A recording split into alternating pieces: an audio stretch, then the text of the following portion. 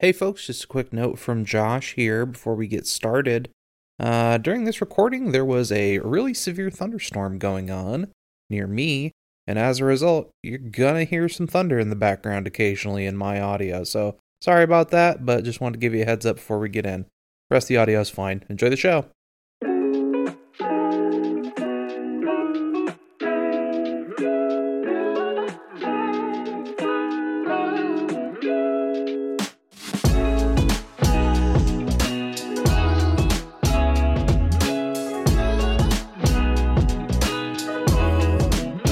Hello and welcome to Stupid Sequence. Thank you. The show where we make ranked lists of things that don't matter because arguing with your friends is fun. Yes, it is. I'm your host, Josh. And I'm your host, Scott. You're interrupting my opening here, jeez. Slow me down. I was trying to change things up, add commentary, make it feel less one-sided. How dare you? We are at episode 23 this week, and we'll start with a quick summary of what the show is. Goal of each episode is to create a ranked list of something, usually media-related. Scott and I will pick a topic before the show, and each come prepared with a list of 10. Now, we're changing up the format a little bit this week. We talked back and forth. We've been doing the whole thing where we start with the top 5s, and then we do the top 10s and honorable mentions and stuff in a separate segment.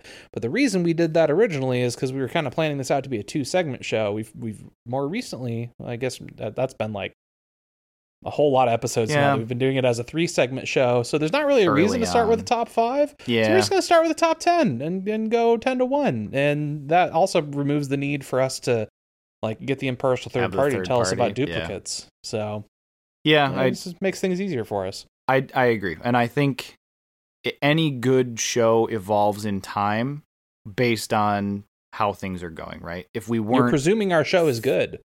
You're right. I am, but as an impartial third party once told me, this show is amazing. I will say super duper. As a professional ranker, I would rank our podcast number 1. I wouldn't actually, but hey. I was gonna say I wouldn't rank it 1. It makes my top 5 of podcasts I've listened to out of all 5 of the podcasts I've listened to. Have you listened to Have you listened to any of our episodes? I mean, I do because I edit them, but... Shoot, have I? Yes, I have. But it was because I was playing an episode for somebody. Oh, okay. But I didn't tell them it was me.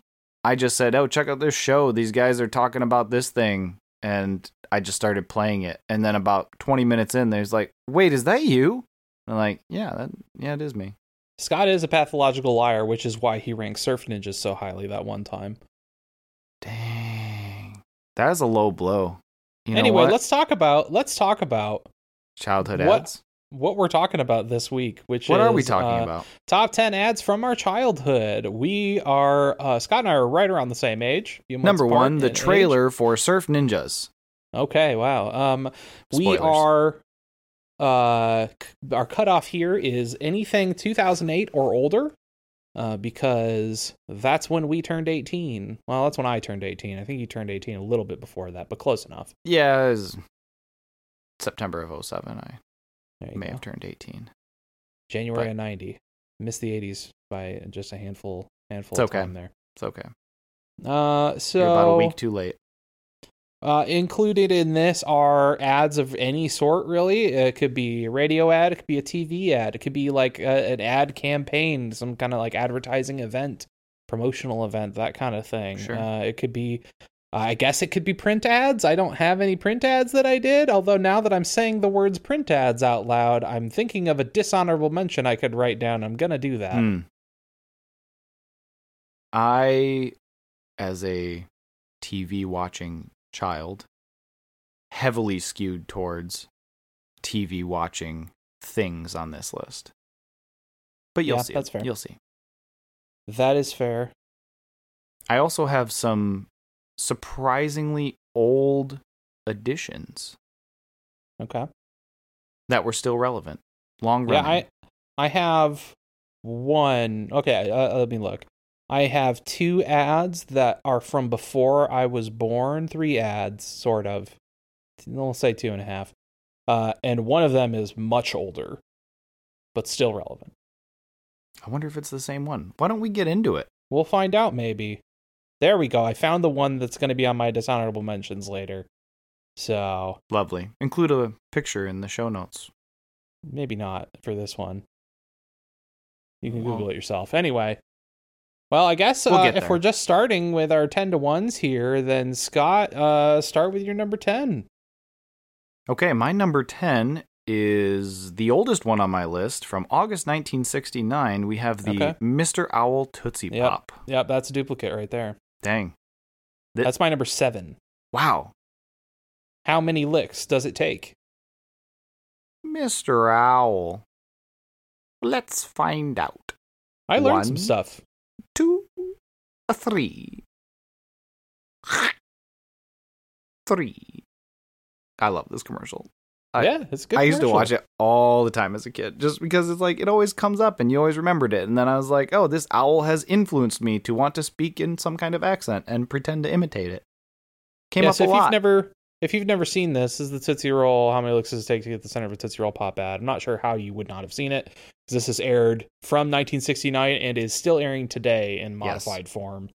Yep. I mean, the phrase was first introduced in the animated commercial, which debuted in August of 1969, like you said. In the original TV ad, the boy, voiced by Buddy Foster, proposes the question to a cow, and then a fox, and then a turtle, and then How many finally licks does it an take to get the owl. Tootsie Roll center of a Tootsie Roll Pop? Yeah. You should ask the owl. Yeah, The they'll owl say, knows. you should ask somebody else. Yep. You should ask Mr. Fox. He knows more than me. And you should ask Mr. Turtle. He knows more than me. Then eventually, Mr. Owl. The owl's like, yes, Let's find out. Yeah. And he starts licking the orange Tootsie Pop. That feels like a bit of trivia right there. What flavor of Tootsie Pop did the owl start licking? Orange. And he, of course, after 3 licks, crunches into it. So, and at the end, of course, the boy says to himself, if there's anything I can't stand, it's a smart owl. And that's it. I mean, that's... I think he says Smart Alec. Pretty sure he says Smart Alec. I'm pretty sure he says smart owl. Hmm. That's what my notes say here. Well, And I fact have it in check. quotes. I copy and pasted it. So, Hmm. have you ever personally attempted to do this?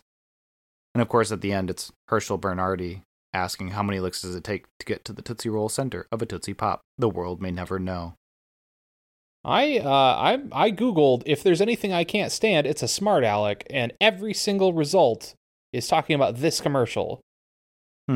Sounds like every single result got it wrong. Try Smart Owl and see if you get the same thing. It's a Smart Owl. I am getting more results that are Exactly. this, but also fewer results. So the world may never know. Have you ever tried to do this yourself? Just lick all the way to the center. Yeah. Yeah, I mean, okay. Have I Not tried to do crunch. it by like Not a single crunch. Right. Have I tried to do it by taking individual licks? No. Have I stuck the Tootsie Roll Pop in my mouth and just sucked on it until there was Tootsie Roll center? That I have done.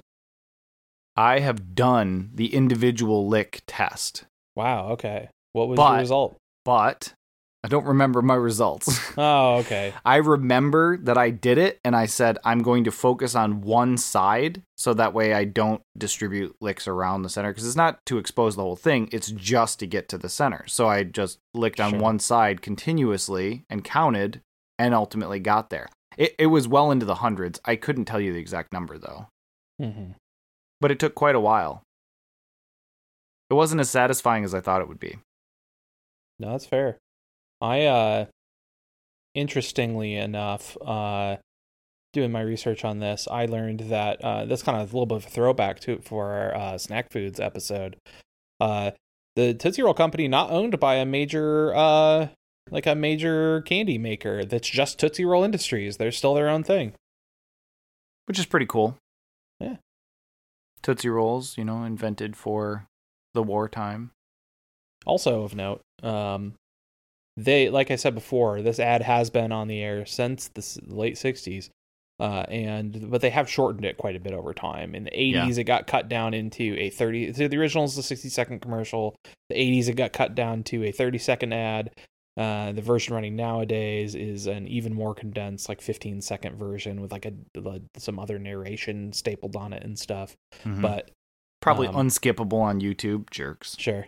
The one that I probably watched the most as a kid is the 30-second version that would have been airing in the 90s. Same, yeah. Yep. So when I watched the extended version that I'm referring to, yeah, I didn't realize there was an extended version. Yeah, I don't know that I had ever seen it. The cow, the fox. I definitely have seen the turtle, right? And I've seen the owl. Sure. But yeah, seeing it for the possibly first time.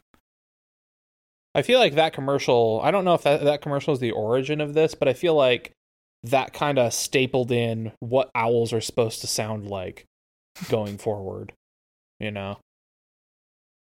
I'm gonna There's definitely other owls out there, other animated owls. I was gonna say that have a similar voice. Yeah, from Winnie the Pooh, I'm pretty sure Owl also has. Well, it's hard to. How far back does that go? When's the Winnie the Pooh? That might actually be older. That's got to be older. Winnie the Pooh. Maybe it's just a known Winnie the thing Pooh that owls are wise and British. Okay. The Many Adventures of Winnie the Pooh from the 70s is from 1977, so that's 2 years before this. Maybe that has a direct impact on no. the Tootsie Roll commercial. 1969. I was 69, not 79. Tootsie Roll Pop is 69. Oh, 69. You're right. Okay, so it is after. So yeah, Tootsie Roll. Okay. So maybe their the performance of Owl in the Disney Winnie the Pooh stuff is informed by this commercial. Perhaps. No, I doubt it. Who can say? We can say we are definitive. The other thing I wanted to bring up here, in addition to the Tootsie Roll Pop, not just the advertisement, but the false impression that there was this free Tootsie Roll Pop giveaway if you opened up the wrapper and had a complete, like, Indian boy shooting his bow and arrow at a complete star, then you got a free Tootsie Roll Pop.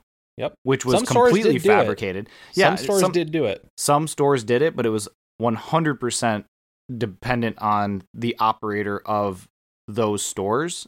It was completely independent. There was no real ad campaign. It was just some thing that kids made up, and yet somehow people everywhere know about this. Isn't that weird? Like, the internet didn't exist at that time, and yet everybody, word of mouth, it spread, and people knew. Oh, if you get the full thing, you get a free thing.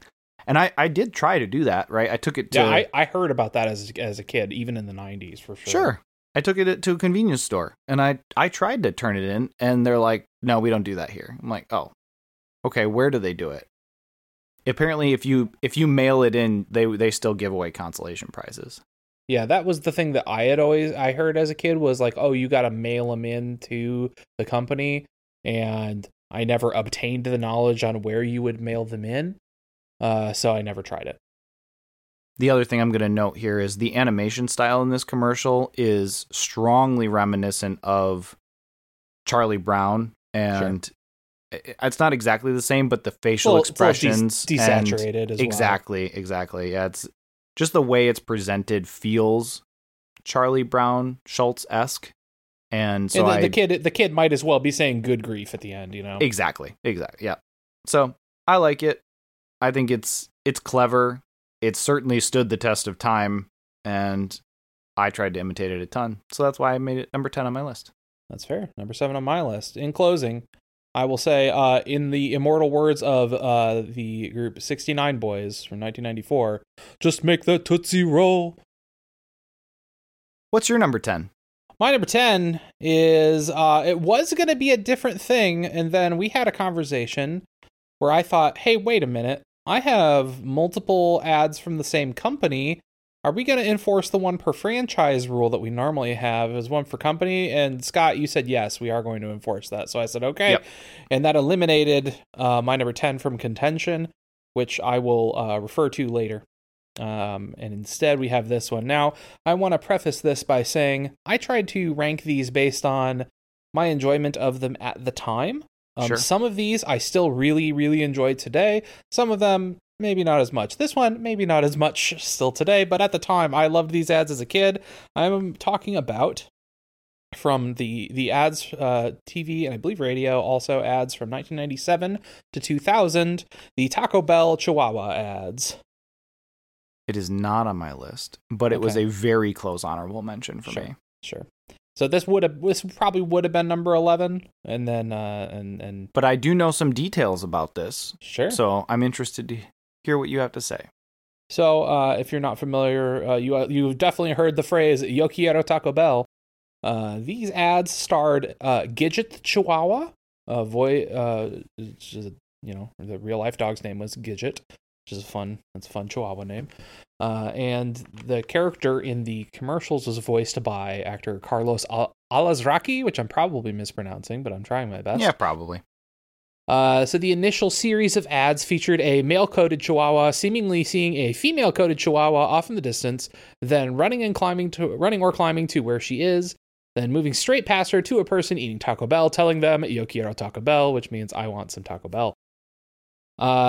In Spanish. Yes. Interestingly, the actual Chihuahua that is supposed to be the boy Chihuahua in these ads is a female. That's a female dog in real life, which I thought was kind of funny.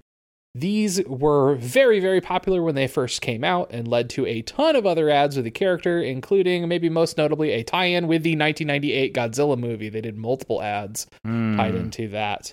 I really liked them as a kid, although since I was 7 years old when they first came out, I was unaware that some of the later ads drew criticism for being culturally insensitive and playing to Latino stereotypes. Sure. Especially some other ones where Gidget the Chihuahua is being depicted as like a bandito or as like Che Guevara and stuff like that. So they maybe made some questionable choices along the way. Also, the advertisements were proven to be completely ineffective because it turns out finding food that a dog likes is not really a great way to say, my food's amazing. Look, even this dog will eat it. Wow. Yeah, perhaps. I guess, and again, worth noting here, I don't know how much we said this at the top, but we're ranking these based on entertainment value. We're not ranking them based on like, oh, this ad campaign was very effective and brought in the company this amount of dollars. We're not here to talk about that. That's boring. We might mention if it was successful or not, but these ads ultimately memorable but not successful. Sure. According to some accounts for people that were involved in the situation, the kind of complaints about cultural insensitivity of these ads ultimately led to them being canceled in 2000. Sure.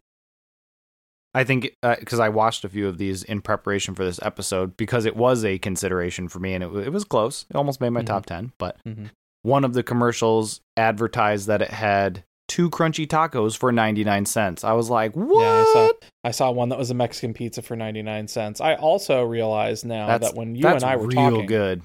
When you and I were talking about this initially, I was like, it was this specific ad that made me think this was, I'm going to include like the dollar values that they're advertising and stuff for in the ads. And then I totally didn't do that at all for any of my other ones. So I did it for one or two things. You'll see. I forgot. It's fine. We'll figure it out. I think most of these don't actually have. I know one in particular does have the dollar value on them, but I think most of them don't. So a single crunchy taco these days is at least $1.29. I want to say maybe even a little bit more. Fun fact, I ate Taco Bell today, and a soft shell taco is $1.39 at the Taco Bell near me. I would assume the crunchy taco is priced. It's the same. Yeah.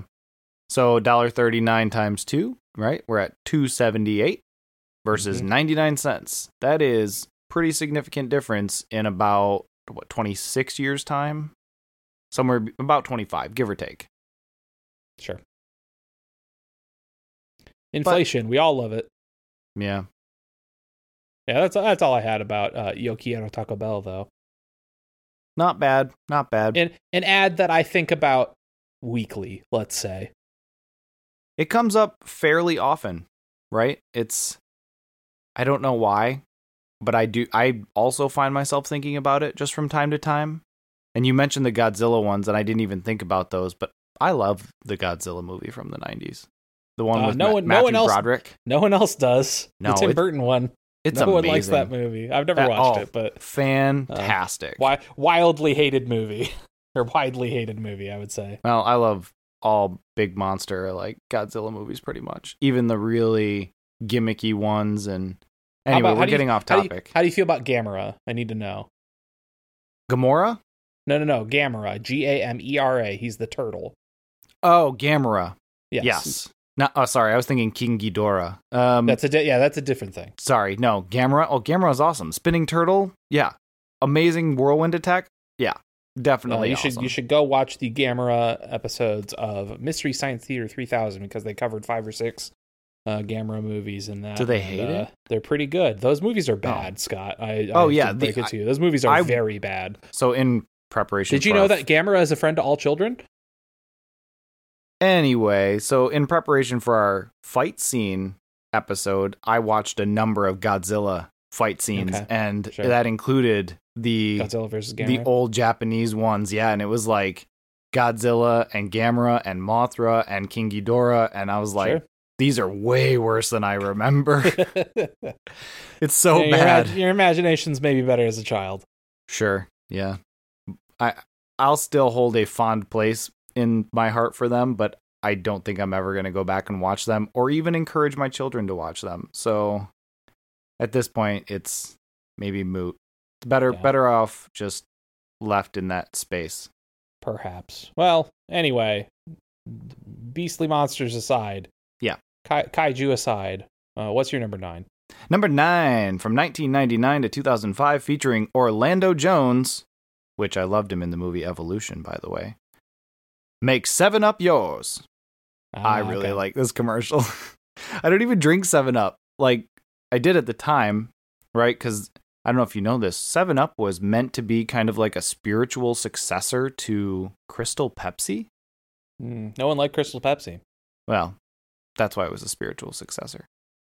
And, of course, it's a direct competitor to Sprite, which super fizzy, a lot Sprite better. Also sucks. 7-Up sucks. Sprite also sucks. Bad. Lemon lime sodas, generally, pretty bad. Okay, well, all that being said, this commercial, in particular, it features Orlando Jones, right? He says, I'm the guy who makes 7-Up, and I also wrote the advertising. And he comes out with this shirt, and it just says, make 7-Up, and then on the back, it says make 7, and on the back it says, up yours. There you go.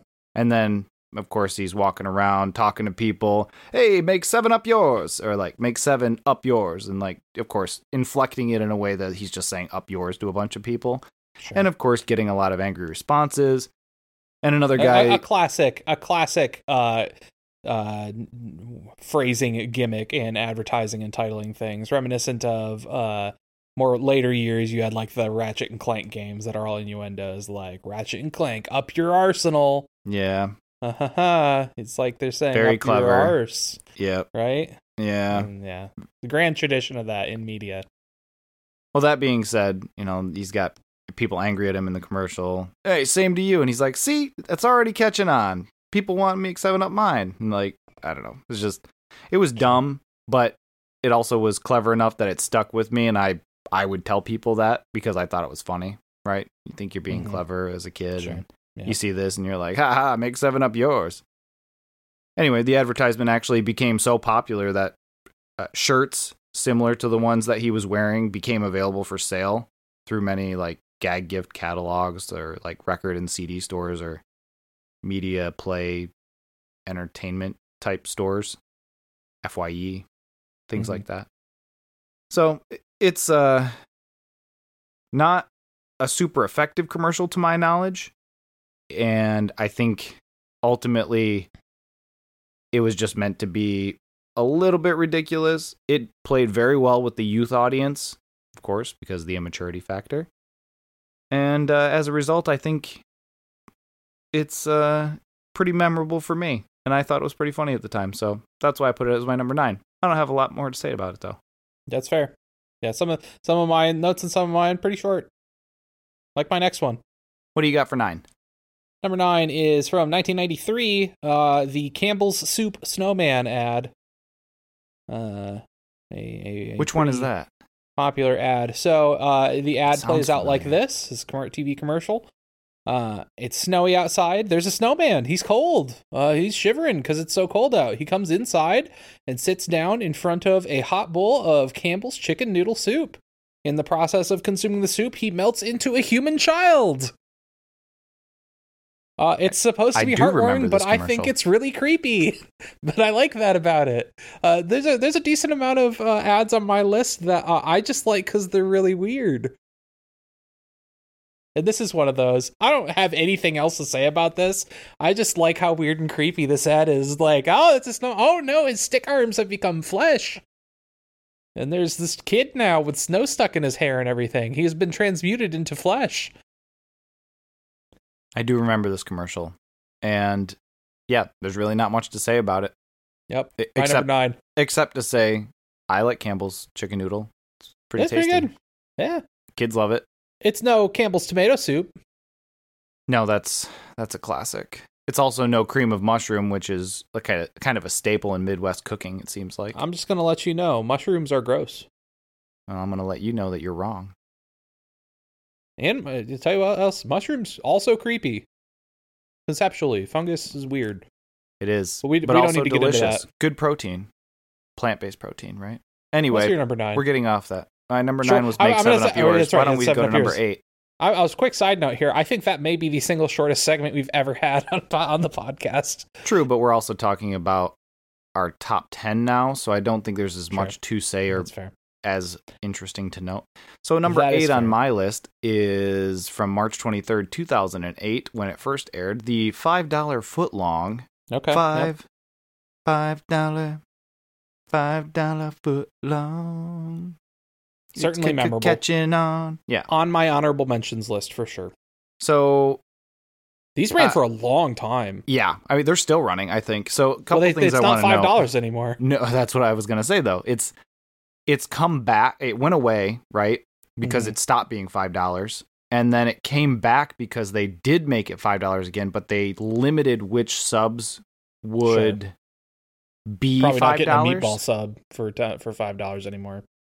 So yeah, most of the subs, and this is one of the points of comparison, right?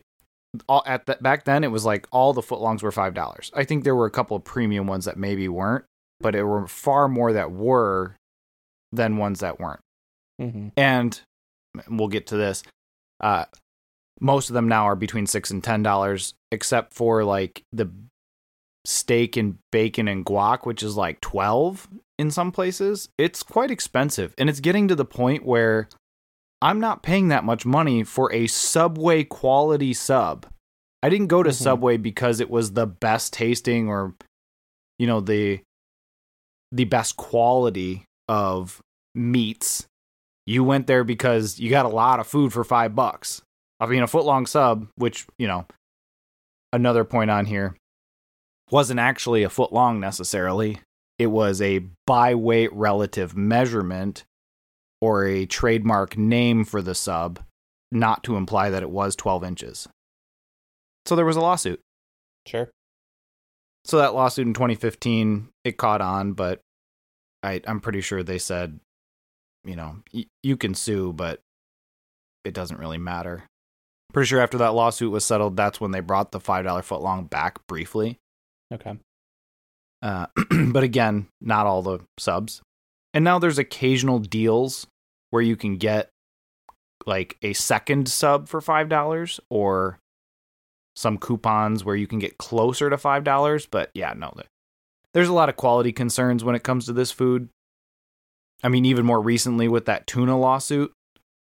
But the point still stands. We're talking about the advertising here, right? The $5 footlong, very, very catchy. And super effective for me personally, because I did go there a lot because it was $5. But I don't remember the last time I had Subway. Yeah, I'm not a Subway guy. They also took away several of the subs that I really liked. There was a temporary one that was a taco enchilada one with like Fritos on it. Mm-hmm. I don't know if you've ever had that. It was incredible. I have not. It was like a shredded chicken with some kind of sauce, and then they sprinkled Fritos on it. Yeah, it was fantastic. Or they used to have a breaded chicken cutlet. That's gone. That's been gone for years. But I used to make an ad hoc chicken parmesan using some of the marinara sauce from the meatballs with the breaded chicken. That was my favorite sub. And then they made it impossible. So interestingly, one aspect of this that I think is interesting, the $5 footlong comes out around it's 2007 based on what I'm looking at here, because I was curious about this while you're talking, so I googled it. Sure. 2007 is when one Jared Fogel's legal trouble started happening. Ooh, yeah. And 2008 is when this ad happens. So they needed a big pivot, and they got a successful one. I would say so, because now when I think of Subway, I don't think of Jared. Yeah, like at all. They have fully scrubbed the Subway Jared identity from their image at this point, I think. And I think the $5 footlong is probably the biggest step along the way there. Pretty catchy. Unfortunate that they had to do that, but it worked. Yeah. For a long time, it worked on me personally. More recently, not so much. If I'm spending $12 on a sub, I'm going to go and get a real sub. That's fair. From maybe even a deli. I feel like it'd be cheaper. But anyway, what do you got for number 8? My number 8 is a physical ad campaign. Not a TV ad, not a radio ad. Maybe there were those associated with this, but that's not what I'm talking about. I'm talking about 1998. There was a new movie coming out called Star Wars Episode 1, The Phantom Menace. Huh. And there was a campaign for several companies owned by Yum Foods Corporation that was promotional for this movie. Are you familiar with Pogs? Yes.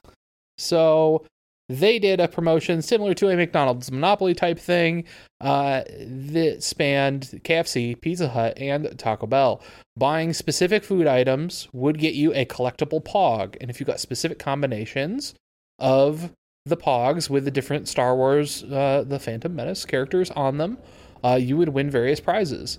Huh. I was 8 years old at the time. This was the most fascinating type of ad campaign that could possibly exist for me. Cool collectible things that had Star Wars characters on them that I only vaguely understood but knew were cool. Sign me up. Special mention also. I don't know, again, I don't really have a lot to say about this. I was way into trying to collect these as a kid, but you never really won anything, because those are the ones that actually win anything are so rare. But Right. I have vivid memories of collecting these. The other special mention I wanted to make, though, is those collectible Pepsi cans that they had around episode 1. Oh, yeah. Like Yoda and stuff on them, and Anakin. That reminds me of something else that I didn't consider. But Obi-Wan Kenobi. Maybe you've heard of him. But yeah, that's I loved this stuff as a kid. But here's part of the problem, though. My family ate a Taco Bell, certainly. My family ate a Pizza Hut, certainly. We did not ever go to KFC, so I never got any of the KFC ones. It's tragic. I'm sorry your childhood was a letdown as a result of this. The other part of it is that KFC does suck, so it's not very good. I feel like that's not a popular opinion. I feel like that is fairly unpopular. Like there's even within the world of fast food fried chicken, like KFC sucks compared to basically anything else you could choose. Yeah, I mean, honestly, I'd rather go to the grocery store and get deli chicken. Sure, absolutely. It's probably priced similarly. Cheaper, actually. KFC has skyrocketed from what I've seen. I haven't eaten at a KFC in 10 years, probably. The exception, and the one thing that I actually think is very good at KFC, is the mashed potato bowl that has the chicken, like the popcorn chicken and the corn and the cheese in it. Those are those things that are like 2,000 calories? Yeah, what's wrong with that? My point being, we as a family really enjoy that, but instead of going to KFC to get it, we'll just recreate it at home, kind of doing our own thing, make our own mash, gravy, etc. And it's much better. Much, much better. So, yeah, I was not, I don't know that I was aware of these Pogs, specifically these ones. I had Pogs. I played with Pogs, most of which I got from a garage sale. But this I don't remember. I wonder whatever happened to my Pogs. I also learned during researching this, completely unrelated to the ad campaign, but apparently they think Pogs originated in Hawaii. I had no idea. Yeah, me neither. What's your number 7? Number 7, one that I thought of almost immediately when we were discussing this topic, that is the Eat Quiznos subs, because they are good, from 2004. Alert. You have another duplicate here? This is another duplicate. This is my number 4. Ah, it's such a weird little thing. All right, I so love the... okay. Yeah, let me get into it here, right? We'll we got a small furry creature wearing a bowler hat. The sponge levitates. monkeys. Hold on, I'm getting there, right? I'm pretty sure it's not a sponge monkey. It's a spong monkey. Yeah, I think it's pronounced sponge monkey. All right, whatever. They levitate as they sing an ode to Quiznos subs. And nearby, another flying creature wears an 18th century seafaring hat and strums on an acoustic guitar. I'm absolutely going to drop some of the audio in here. We love the subs. We love the subs! 'Cause they are good. The Quiznos subs. 'Cause they are good to us. They are tasty. They are crunchy. They are warm because they toast them. They got a pepper bar. We love these subs! 'Cause they are good to us! It's so dumb. They look Very like deformed bizarre. rats. Almost like But- roadkill. Yeah, but they are sponge monkeys, whatever they are. Some kind of weird creature. I don't know what it means, but they're abnormal. They're kind of freaky. It was a very short-lived ad campaign, but the whole point and the commentary from the Quiznos owners was that they were competing in such a difficult market with such little dollar value in their advertising and overall production that they needed to be that weird kind of obscure thing that people just talked about at the water cooler to create or generate that groundswell, and it worked. It was kind of genius advertising. I have a little bit of history here, actually. Ooh, give me some of that history, because the chicken carbonara sub was one of my favorites, and it was fantastic. And I'm sad to report there's like no Quiznos near me anymore. I googled this. There are 3 in Detroit at least. I thought Quiznos was gone. I thought they were all the way dead because I haven't seen one in a very, very long time. I'm gonna have to look at where those are. I wonder if one of them's near my old job because I thought that one closed. Anyway, what's your history? So, the marketing director of Quiznos found a viral video of these weird Photoshop creatures playing guitar and singing "We Love the Moon." This is pre-YouTube, right? This is 2004. So he decides to contact the creators, made a deal with them to use them as a mascot. So Quiznos didn't create this. They licensed these characters. Amazing. And use them as a mascot for a series of commercials. I believe there are 4 commercials ever made. The one that I remember most vividly is they had an ad campaign where you could bring in a coupon for literally anything and they would honor the coupon and give you a specific amount of dollars off a sub that you brought in. And, you know, you get the Sponge Monkeys are just saying, any coupon works, you know, and it's... Oh, yeah. That's the one that sticks in my brain. But the thing here specifically is everyone hated these ads. Like, they were extremely negatively received, but I was 14 years old and this was exactly the kind of weird goofball humor that I was starting to like around that age. So this was a big hit with my family, at least, and we sang it at each other all the time in my childhood. So very, very memorable to me, enough to drive this up to number 4 on my list. Easily, I think, the weirdest ad on my list, because boy, these are just bizarre.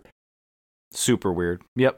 And amongst our friend group, it was also a pretty big hit, and we did sing it at each other in a similar fashion.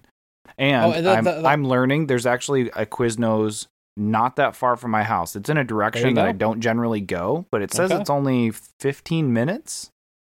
Hopefully they're still good.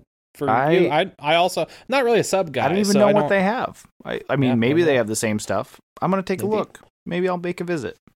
The other thing I was going to mention about like this original viral video is it's the same song, just with different lyrics. They didn't even bother to make a new song. They just changed the lyrics to, instead of "We Love the Moon," it's "We Love the Subs." Apparently, that's amazing, by the way. Apparently they have a kimchi Philly sub. Strange.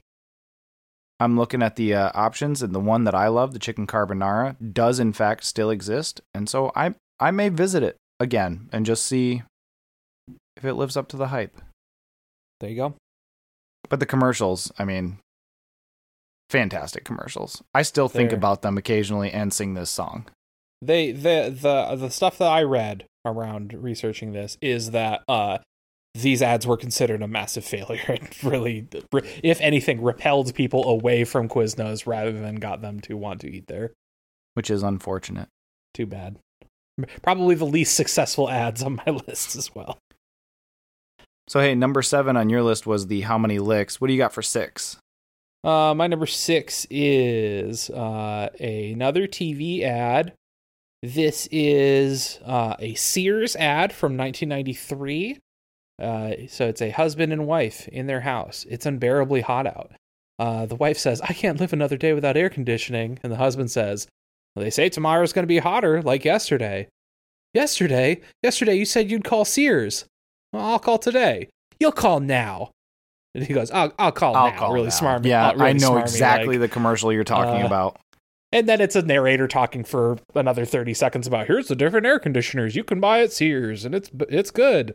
But it's really that smarmy interaction of, you'll call now, I'll call now. That is so particularly memorable. This was like close to like a viral video as you could get in the 90s, like pre videos being distributed on the internet. Like apparently like radio stations were playing the ad just because they thought it was funny and everything. And they're right, it's a funny ad.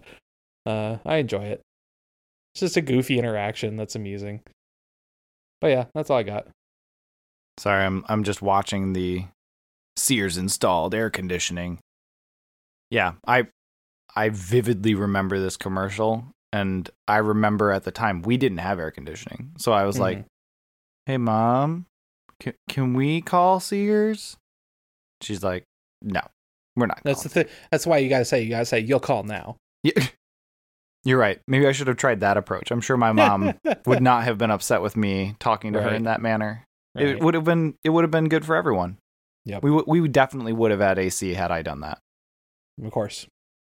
It's a foolproof play. But yeah, that's my number 6, the You'll Call Now air conditioner ad from Sears. So what's your number 6? Number 6 for me, this is one that's also quite old. It is the best part of waking up.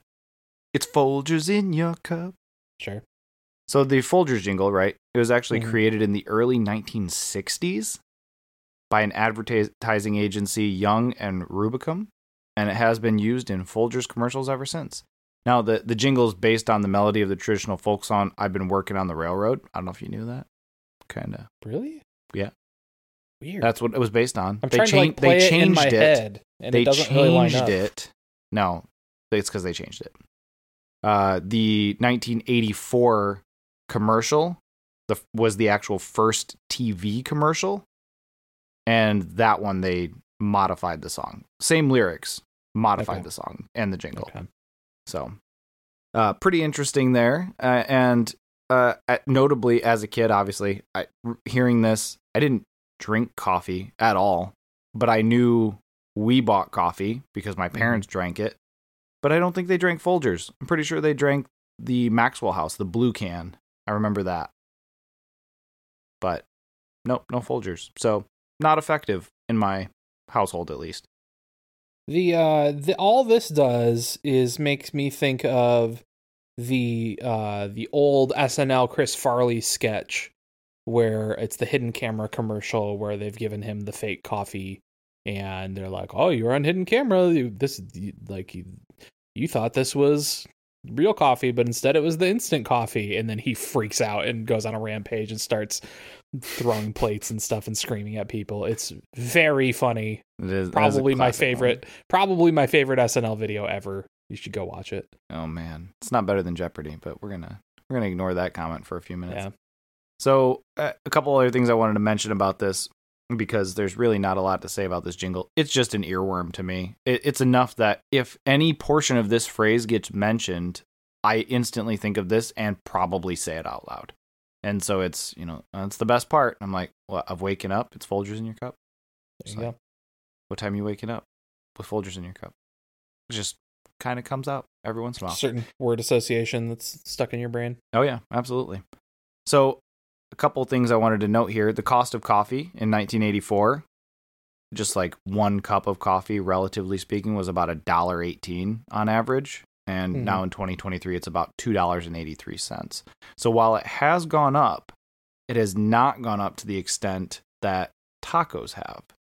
And so coffee has aged better than tacos, at least at Taco Bell.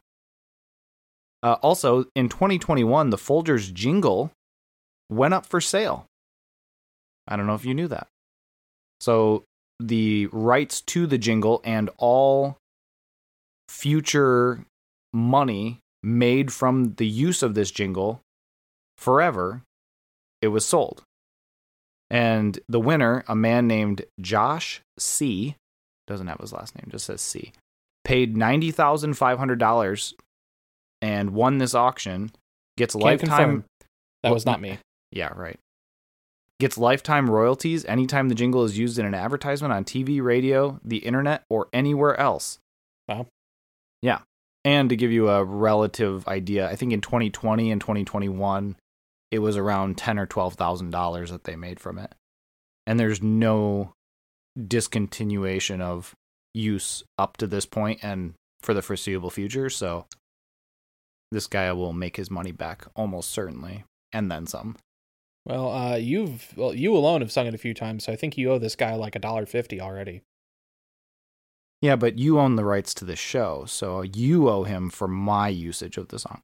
All right, so then we have a couple other quick notes here.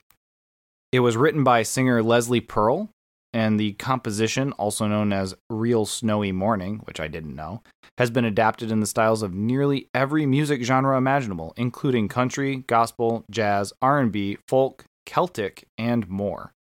And during the height of the coronavirus pandemic, Folgers adapted the songs for a series of commercials which were skewing working from home life. I didn't know about those either. I didn't see any of those commercials. Yeah, I don't know. But yeah, pretty interesting. Folgers, it's probably the best part of waking up. I've heard that somewhere. Yeah, I don't know. I don't buy it. But I do know that coffee in the morning, especially freshly brewed, smells amazing. No, thank you. But Not a coffee guy. We're about halfway through. Why don't we take a quick break? Yeah, we're going to take a break, and then we're going to come back and do our 5 through 1. And then the final segment will be us going over honorable mentions and arguing about which things belong in the official top 10. So stick around, folks.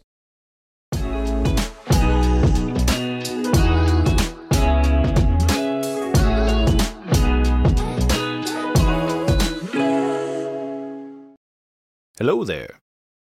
I hope you're enjoying the show so far. If you have show ideas or comments, you can reach out to us on Twitter, which, to my knowledge, nobody has done so. Not on Twitter, at least. Or you can email us at stupidsequence@gmail.com, in which case I'd like to note we did have one person send us an email this week. Thank you, Chris. Thank you, Chris. That was very nice. That's nice of you. Thanks for reaching out. Good ideas in there. Very kind words and a few show ideas. And at least one of them was an idea that I had proposed in the past. And who knows? We probably will use some of those ideas. Yeah. So thank you. Thank you. That was very nice. We're talking to you right now, Chris. That's right. Yes, Chris. Chris, Good friend luck. of Josh. Good luck with your raid. Yes. I know, Chris. Raid hard. They're raiding tonight, actually. Oh. Well, in particular, tonight, good luck. But we should continue. We should. What do you got for number 5? Number 5. You know what?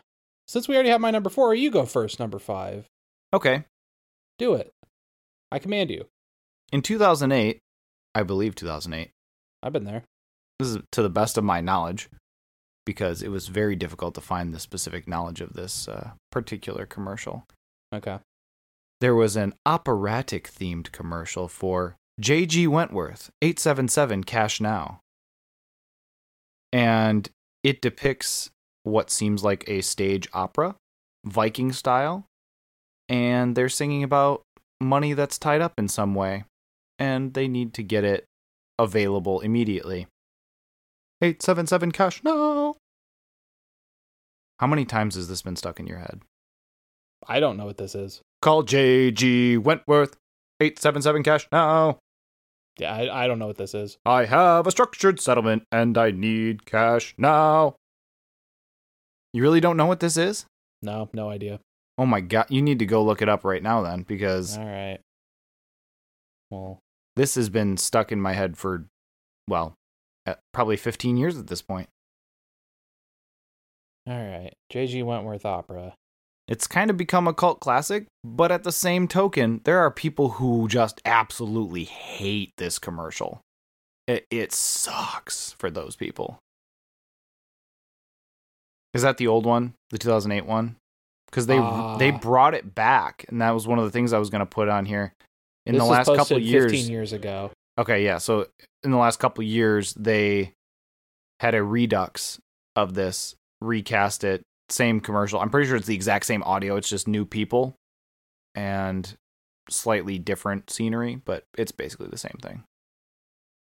But they're calling it a Wagnerian opera. All right. It won 2 International Summit Awards for Best Humor and Best TV. Pretty cool. Pretty interesting. We might hear more about those awards later on my list. Ooh.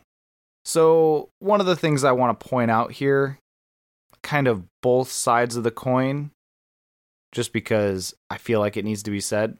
If you don't need to borrow money from a place like this, I don't recommend it. Just from a purely financial perspective. However, in terms of whether the company is trustworthy, and I need to be very clear here, they are not paying us to say this. But they are a legitimate business. They have an A+ rating from the Better Business Bureau. Sponsor us, J.G. Wentworth. And the doors have been open since 1991. And they've worked with a number of people. Make decisions for yourself. But in my opinion, financially speaking, not the best thing in the world to do. The views of Scott do not reflect the views of this podcast. But I can do ad reads. It is very, very catchy. Call J.G. Wentworth. 877 cash now. I'm not going to. 877 cash now. I have a structured settlement and I need cash now. I've heard that somewhere. So catchy. There are people who absolutely hate this. I mentioned that, but I mean, like, visceral hate towards this. Yeah, I having watched this for the first time now, I definitely do not hate it like that. But I came away feeling pretty ambivalent. It's like, oh, okay, they're doing a weird thing. Yeah, 2008. I mean, you didn't hear it a ton of times, right? In 2008. Right, yeah. If you had, maybe you'd feel differently. You're hearing it now, 15 years later. It means nothing. Yeah, I will say, I feel like this is fine. I appreciate it's going for kind of a weird thing. It is. It's also fairly clever. I like the operatic kind of theme to it. It's catchy. Sure. It's kind of interesting. And I'd say, from personal perspective, it's not very effective. But if I ever needed to borrow money because I had a structured settlement, but I needed cash like right now, I'd probably consider calling them. I'd probably do it for at least research, right? I wouldn't be doing my due diligence if I didn't at least give them a shot. The opera man told you to call. You must call. I mean, now. If I had an annuity, you'll call now. I'll call now. Exactly. You get it. But what's your number 5? My number 5 is similar to another one on my list. This ran from another physical promotion, ran from 1987 through 2015 in the United States, I think different times elsewhere. This is, of course, the McDonald's Monopoly promotional campaign. McDonald's Monopoly. No, I'm not familiar. Well, of course I'm familiar with it. Everybody knows a McDonald's Monopoly. Yep. I loved McDonald's Monopoly for most of my life. Easily the most memorable non-commercial ad campaign that I can remember. Yearly event. I loved trying to collect all the pieces as a kid. Especially before I understood the whole concept of every category having the specific winner piece. That's really rare. But, as a kid, it'd be like, oh, I got I just need one more. If I find Boardwalk, that's $1 million. That's crazy. Any one of these could be the thing. Mom and Dad, we should go to McDonald's because I could win $1 million. And of course, you're never going to win. But I love that stuff as a kid. And you know, later on, they start doing like, oh, you can instant win food on a bunch of these and stuff like that. So that's more what I was concerned about, was the instant win food. So for me, looking at all the items on my list and everything, like this is easily the most effective ad campaign on me because it 100% got me to go to McDonald's more than I would otherwise. Sure. So I participated in this probably every year from childhood all the way up to when it ended in the last year they did it was 2015. I did this stuff every year. So I have a particular story about this that is relevant to us. Yes. Interesting. Okay. I know for a fact that the town that we grew up in, which had a McDonald's, right? Fairly small town. It was selected as a winner town for one of these big prizes. Oh, I vaguely remember you telling me about this. And the McDonald's corporate people drove to our McDonald's, these two people carrying what I'm going to call the golden cup that had a winner on it, placed it into random circulation, right? And then waited for the winner to realize it. And as soon as it was handed out, they notified the winner. So it was a big deal. As soon as that happened, everybody that works there is like calling all their friends and family, like, come here, get food, get in line. Like, you need to start ordering as many drinks as possible and try to make it seem legit, like you're not just buying 100 drinks. And yeah, somebody from our hometown won one of the major prizes, and it was like a $25,000 prize or something. And I just remember thinking, what are the odds? What are the odds that our town gets chosen? And then what are the odds that somebody, or that you are the one that actually gets it from our town? I mean, it's astronomical. There weren't that many of these prizes.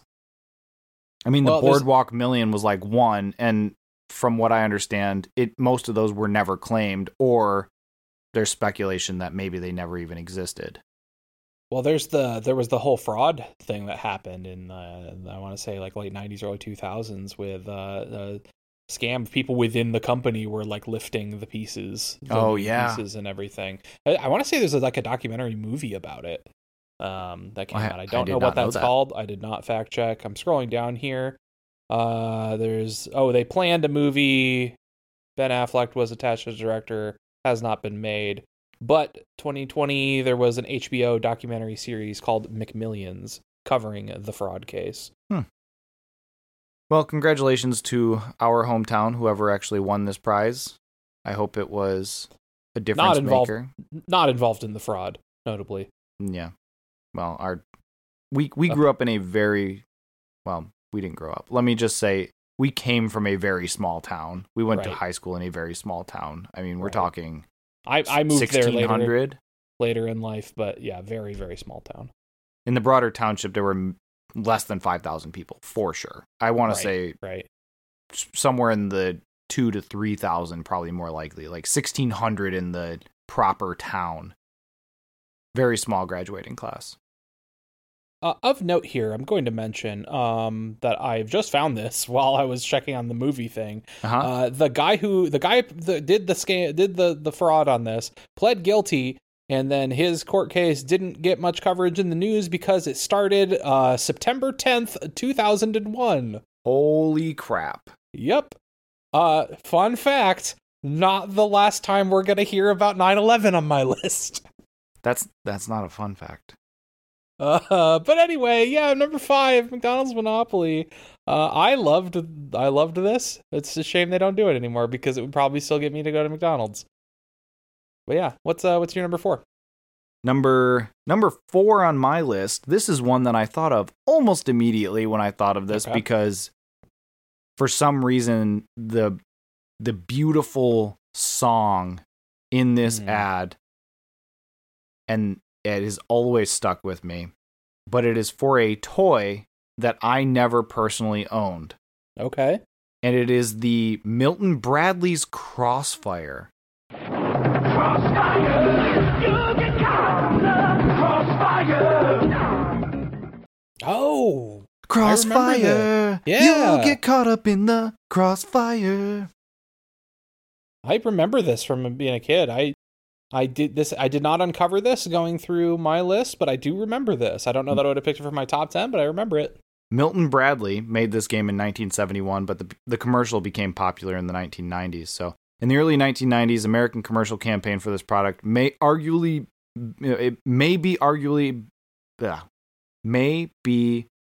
arguably its better known aspect, portraying the game featured in a supposed near post-apocalyptic future. I didn't think you remember. And the game is used as like a battle between two young men, and this is called like the ultimate challenge. And the hero in the exchange was portrayed by a young Tim Maynard, a Shakespearean actor who transitioned into daytime soap opera acting. Interesting. I didn't realize that at the time. Yeah, obviously. I don't know who that is. So the commercial features hoverboards and bad CGI flames and an unnecessary lightning storm, but also a walking baseline. And so this game, every time I saw this commercial, I'm like, I need this game. I want it so badly. And then I went to a friend's house who actually had the game, and I played it. I'm like, well, that was kind of boring, actually. It's kind of dumb. It doesn't work in the same way that they portray it in the show, of course, because the commercial's meant to make it look epic and amazing and like all of these wonderful features that work perfectly in the ad. But as soon as you play the game, you're like, oh, well, that was fine, I guess. But it gets old real quick. Yeah, I don't think I ever played it. For those who don't know, the object of the game is to score goals by pushing one of the two pucks into the opposing player's goal. And this task is accomplished by shooting small metal ball bearings at the pucks using the attached guns. And the earliest version of the game featured kind of a flat board, but the 90s one that I'm familiar with, it was like more of a dome shape.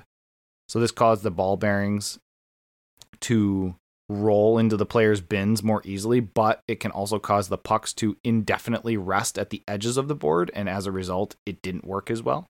So in the 2010s, they re-released it, and they changed it to being sloped with a shallow grade, which prevented the pucks from sliding on their own as much, making it easier for them to get away from the borders. So the two pucks were made of plastic, the rest that were kind of rested on like a central metal ball bearing, a little bit bigger, and then the bearing can spin and roll within the plastic mold, which it gave it better movement and responsiveness to the hits, and it spun around, of course.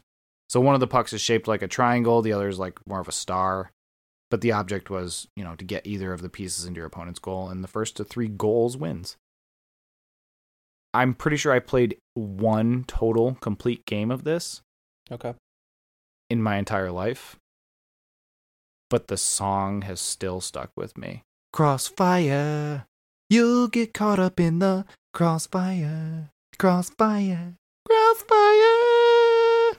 So I was curious, and since this is a board game, I decided to look this up and see if this is on popular board game ranking website Board Game Geek. Ooh, and it is there. I would like you to guess. I would like you to guess, because they have like an overall ranked list based on end users, do individual ratings on different board games, and then they boil all those up into one unified list of thousands and thousands of different board games that exist. I would like you to guess what the overall rank of in all board games ever made that Crossfire is currently ranked on Board Game Geek. Oh God, I'm gonna say it's in the 700s. You are wildly wrong. It is ranked 24,049th place. Oh God, it is only a 5.4 out of 10. People on Board Game Geek not super hot on Crossfire. Okay, so that, if you had asked me what I thought the rating was out of 10, I would have said probably like a 4.5 to 5. So I would have even been a little low, but I guess I didn't. I mean, 24,000, that's real bad. That's real bad. It's not a great game, especially that 90s better ad than a game. Maybe the 2010s is better, but it's an interesting concept. You shoot little guns. The ad is amazing. It's got an awesome accompanying song. And the song has been mimicked a number of times, including turning it into like a piano-based power ballad I saw on YouTube, and it was pretty good. I enjoyed. I don't think the audience was expecting it, but given the general demographic of who was listening, it made sense for him to cover it in that manner, and I think people appreciated it and thought it was pretty funny. Myself included. You'll get caught up in it. It's Crossfire. Crossfire. Actually, it's not Crossfire. I definitely remember it's the ad. Crossfire. Anyway, what's number 4 was your Quiznos. Chunky. Yeah. What's your number 3? Jumping to number 3, we have we're getting into some heavy hitters here. Ooh. One of my all-time favorite ad campaigns. This ran from 2004 to 2011 originally. Was brought back later on.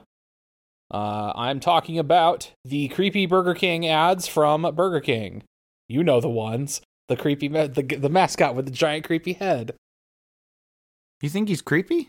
Oh yeah. He's very Not- intentionally supposed to be creepy. Not endearing?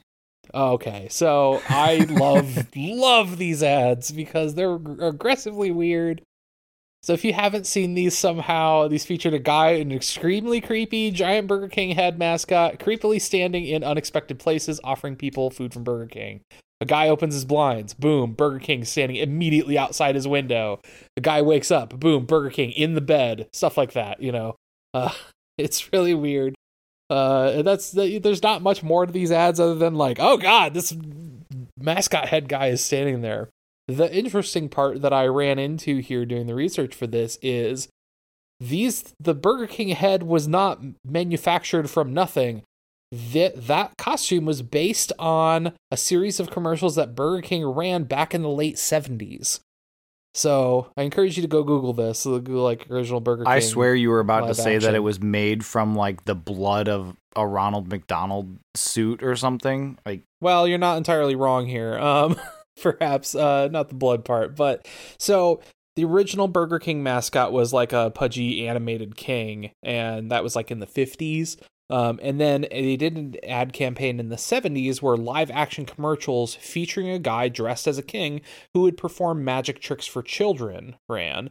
They created this ad campaign as a response to McDonald's creating the McDonald Land ad campaign and characters that ran for a lot of years, you know, like Mayor McCheese and Grimace and Birdie and all those characters. Burger King went, well, we got to have something that appeals. Yeah, more recently the Grimace Shake. Burger King in the late 70s was like, well, we got to compete with this. We got to have something that appeals to the kids. So they created this live action Burger King, and the ads were mostly him doing like magic tricks for kids and be like, oh, he's bringing you magic food, and like the straw is hovering into the drink and the ketchup is levitating to pour onto the sandwich, and you know, that kind of stuff. So that doesn't sound better. The Creepy King mascot is based on what the actor that was in those ads looked like. So that weird, the giant creepy head is just that dude. Like if you go and Google it, it's like, oh, that's the guy. That's just what that looks like. Which kind of blew my mind. I'm going to look this up. While you're doing that, I have a separate related thing here. This ad campaign was not just the commercials, but it went on to spawn not one, not two, but 3 separate original Xbox video games that they sold at Burger King's. They were called Pocket Bike Racer, Big Bumpin', and most notoriously Sneak King. A game a stealth game where you are playing the king and almost like reenacting scenes from the commercials, trying to sneak up on unsuspecting people to give them Burger King food. Sneak King is a game I am familiar with. The games are not good, but they were very successful. The statistic that I saw, they estimate that they sold nearly 3 million copies across all 3 titles. This magician looks ridiculous. Oh yeah, absolutely. There's other characters besides the Burger King in there, like the weird magician. Are they paying royalties to this guy for his likeness? I don't know if he's still alive or not. His name is Dick Gjonola. I don't know how you pronounce this last name. It's Gjonola. Gjonola? Gjonola. Yep. It's probably Gjonola. It's Jonola. Don't know. It It's looks like probably looks like he died in 2009. Oh, rest in peace. So, but hey, This is very weird. it's very weird. It was extremely weird for me to, as somebody who's watched a ton of those ads and loved them as a kid, to go and see like, oh, that's just a man. There's a human, real life man that this is based on. It almost makes it creepier. I'd like to point out that Sneak King, the 2006 Burger King series game for Xbox 360 and regular Xbox, I think, but mostly 360. This game is still an active game in the speedrunning community and can be completed any percent in less than an hour. But it doesn't look like there's 100% runs. Not super active. It looks like it's been about a year since somebody was super active in it. There's some running bits some opportunity. among people in the games industry that I follow that have maliciously mailed each other copies of Sneak King. That's very bizarre. In some cases, upwards of, let's say, 10 to 20 copies of Sneak King. Is this a game that, since it's no longer in circulation, has like a cult following now, and you pay $40 if you want to get this game? No, they made a million copies of this game. They like literally millions of copies of these games, and they're not long, so people would like buy them as a joke and play through them, and then not want them anymore and sell them back to GameSpot or whatever, or GameStop. Always do that. And so they're everywhere. There's so many of these things out there to the point where you can buy 20 of them on eBay or something for pretty cheap as a joke, and that not be impractical. Yeah, you can buy one for under $5 on eBay.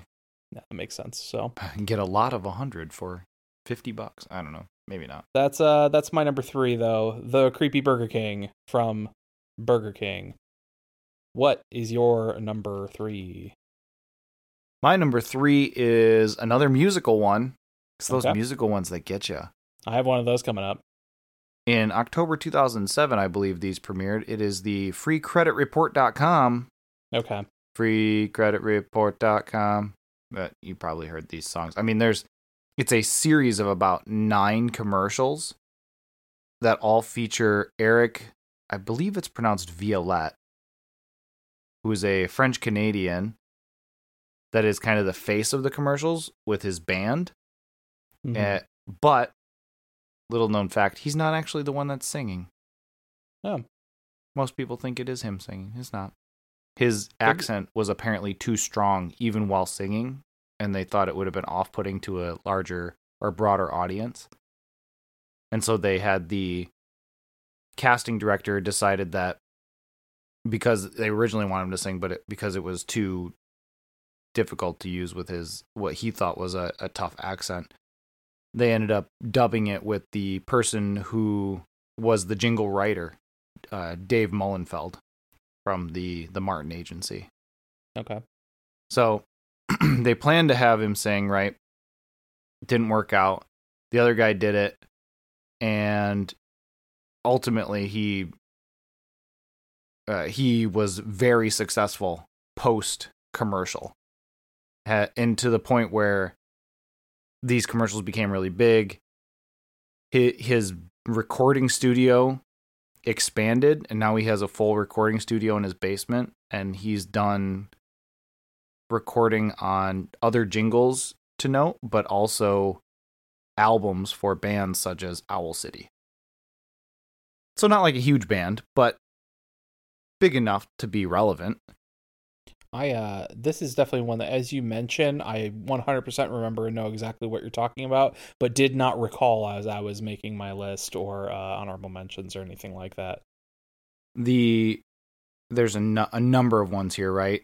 Mm-hmm. About the Singing Pirates, which was like the first one. And then there was one where he's with his dream girl, but she didn't tell him that her credit was bad. So and he should have. You got to talk about these things.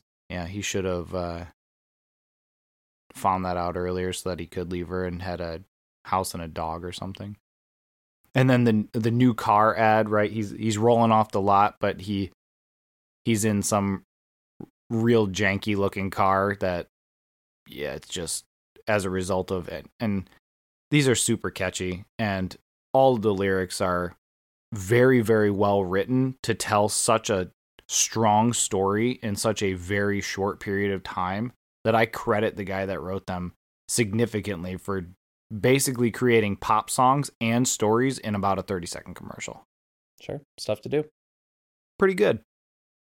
He's got a Renaissance Fair one. There's one about a bicycle. One where he's a rock star. There's one on a roller coaster. There's a cell phone one where he's got like an old brick style phone. And then there's one in Reno. They're all really good. Most of the ones from the beginning are the ones that I remember. Like the Singing Pirates. I remember when that first came out. Sure. FreeCreditReport.com. Yeah. Yeah, that's the one I remember the most. The Singing Pirates one? Yeah. Yeah. Why is he dressed up like a pirate in this restaurant? Who knows? Some hacker probably stole his identity. I will say, credit reports are a scam. That's all. From that website? No, sorry. It's credit scores. I meant to say credit scores. Oh, okay. I was going to say credit reports are absolutely not a scam. Misspoke. Credit scores, absolutely a scam. Oh, okay. Yeah, I agree with that. It's an unfortunate system that you just need to be a part of if you want to have debt and potentially purchase large things like, I don't know, houses. We're going to pivot the rest of the show to be about how do you control your credit score. Yeah, we're changing the whole format of the show. We're only exclusively going to rank financial products. What's the best credit score? Top 10 credit report companies. Oh God. Experian. Oh, okay. What a nightmare. Yeah, I will point out though, because you said it, credit reports, which you can pull, I believe it's either once or twice a year for completely free. The hard report, yeah. You can pull a report and actually see all of your financial dependencies, and you probably should be doing this at least once a year. You probably should do that. It's a scam we're forced to participate in, so you probably should be aware of it. Yeah. It's one of those things that they really don't teach you as a kid, and then you kind of learn as an adult later on when either something bad happens or you get into the point where you're like, I might be buying a house or like a big car purchase or something at some point, and I'm not bitter about this at all. I can tell. Pro tip, you can freeze your credit. You can. For free, and that prevents anyone from checking against it or pulling something against it without you unfreezing it first, and it's extremely simple to unfreeze it, do whatever reporting you need to do, and then refreeze it. I will say, Scott, I am going to pull us back from the brink of turning into a credit report podcast and make us move forward. What do you got for number 2? My number 2 is from a little bit before my time. It is from 1987, I think. It's hard to pin down exactly when this aired, but the product associated with it came out in the United States in 1987, so probably around then. This is from a little-known company called Nintendo. And this is the infamous Legend of Zelda rap commercial. Have you seen this? I don't know if I've seen this. Interesting. So I'm going to describe it here. Perhaps watch it on your own. Just going to look it up. So this features a couple of kids talking about the new NES game, The Legend of Zelda. Perhaps you've heard of the game. There's some really, really special line delivery here where the kid goes, "Whoa, nice graphics!" And the other kid's like, "You mean you haven't played it yet?" Did you see the latest Nintendo newsletter? Whoa, nice graphics. I'd like to get my hands on that game. You mean you haven't played it yet? We can play it on my Nintendo Entertainment System.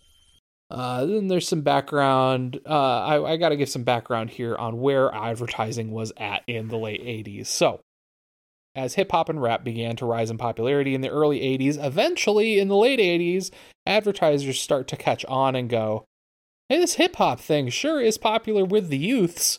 We could use that in our commercials." So this infamously led to hundreds of extremely poorly advised raps written by white people in the vein of, like, "My name is John and I'm here to say I'm into Jesus in a major way." That kind of stuff. Oh my gosh, I love that. That one is amazing. Those kind of things. Jesus Christ is my... What? No, don't. No, we're not doing that one. That's a different one. Anyway, 10 seconds into this commercial, they launch into one of a rap in this style. It is delightfully bad. You just go, it's a 30-second commercial. Go watch it. I'll drop some audio in here from it, but it's really... It's the Legend of Zelda, and it's really rad. Those creatures from Ganon are pretty bad. They even go so far as to have one of the kids vocally saying "wiki wiki," like imitating record scratch sounds, and late in this bit, and then the coup de grace as the narrator at the end, who says, "The Nintendo Entertainment System. Your parents help you hook it up." Your parents help you hook it up. Which I just every piece of this thing just cracks me up. I don't know if I've seen this commercial. It's so bad. This is the epitome of so bad it's good type of movies, but for commercials. Like, this is the ultimate one of those for me. It is very bad. Yeah, and I've now watched love it twice. I dearly love it. I unironically love it. I'm so sad. Yep, it's You saw this as a kid though? Like, this was something that was in regular circulation for you? I didn't see, no. So this wasn't like airing on TV later on, like in the 90s when I was a kid, but it's something that I saw as a child, like in the advent of like early internet, even pre-YouTube. So I'll say like early 2000s. So I'm still counting it as this is an ad that I experienced as a child. Okay. I'll allow it, but as I said, a little bit before my time. Gray a little area. before my time, but a fantastic example of real bad raps. It reminds me of another one with Rhett and Link at the Red House. You remember that one? I don't think I know that one. I know some Rhett and Link stuff, but not that one. Yeah, that's a furniture store, and they wanted to say that they sell to white people and black people. Oh, good. It is not racist, but it is incredibly bad. Good to know. Well, that's my number 2. Scott, what is your number 2? Number 2 is, we're talking about financial agencies at this point, right? Oh, so no. My number 2 no, Scott, is we can't go back into this. Surf Ninja. No, okay. So number 2 is an infomercial from 2003, and this is kind of a personal embarrassment for myself here. Okay. This infomercial aired oftentimes at like 1 or 2 a.m. Okay. And is 28 minutes long. Wow. Okay. And I have watched the entire thing start to finish 20 plus times. Wow. Okay. This is, I don't know what it is about this particular infomercial that just sucked me in a way that made me just completely entertained, like it was just its own TV show. And so what I'm referring to is the Magic Bullet infomercial. Have you seen this? This sounds familiar, but I do not recall specifically. Is that like a cleaning product? No, the Magic Bullet is the blender, the personal blender, where you push down and it blends like a little at a time, or you can lock it into the base. It's just a blender. But the infomercial in particular, the way that it's structured, right? Mick and Mimi are these two people hosting a group of various guests, and the acting is awful. I mean, it's an infomercial, but it's like over the top, just completely ridiculous in the way that they portray some of these characters. I mean, there's, of course, the guy that drinks, like, that's his thing. Oh, this guy obviously likes alcohol. Like, okay, fine. That's a cliche thing. But there's a woman in a muumuu and a fake wig, ridiculous glasses, and a cigarette hanging off her lip. But she's meant to look much older, like a granny smoking, but she's clearly like in her 30s. And her name is Hazel. It's bizarre.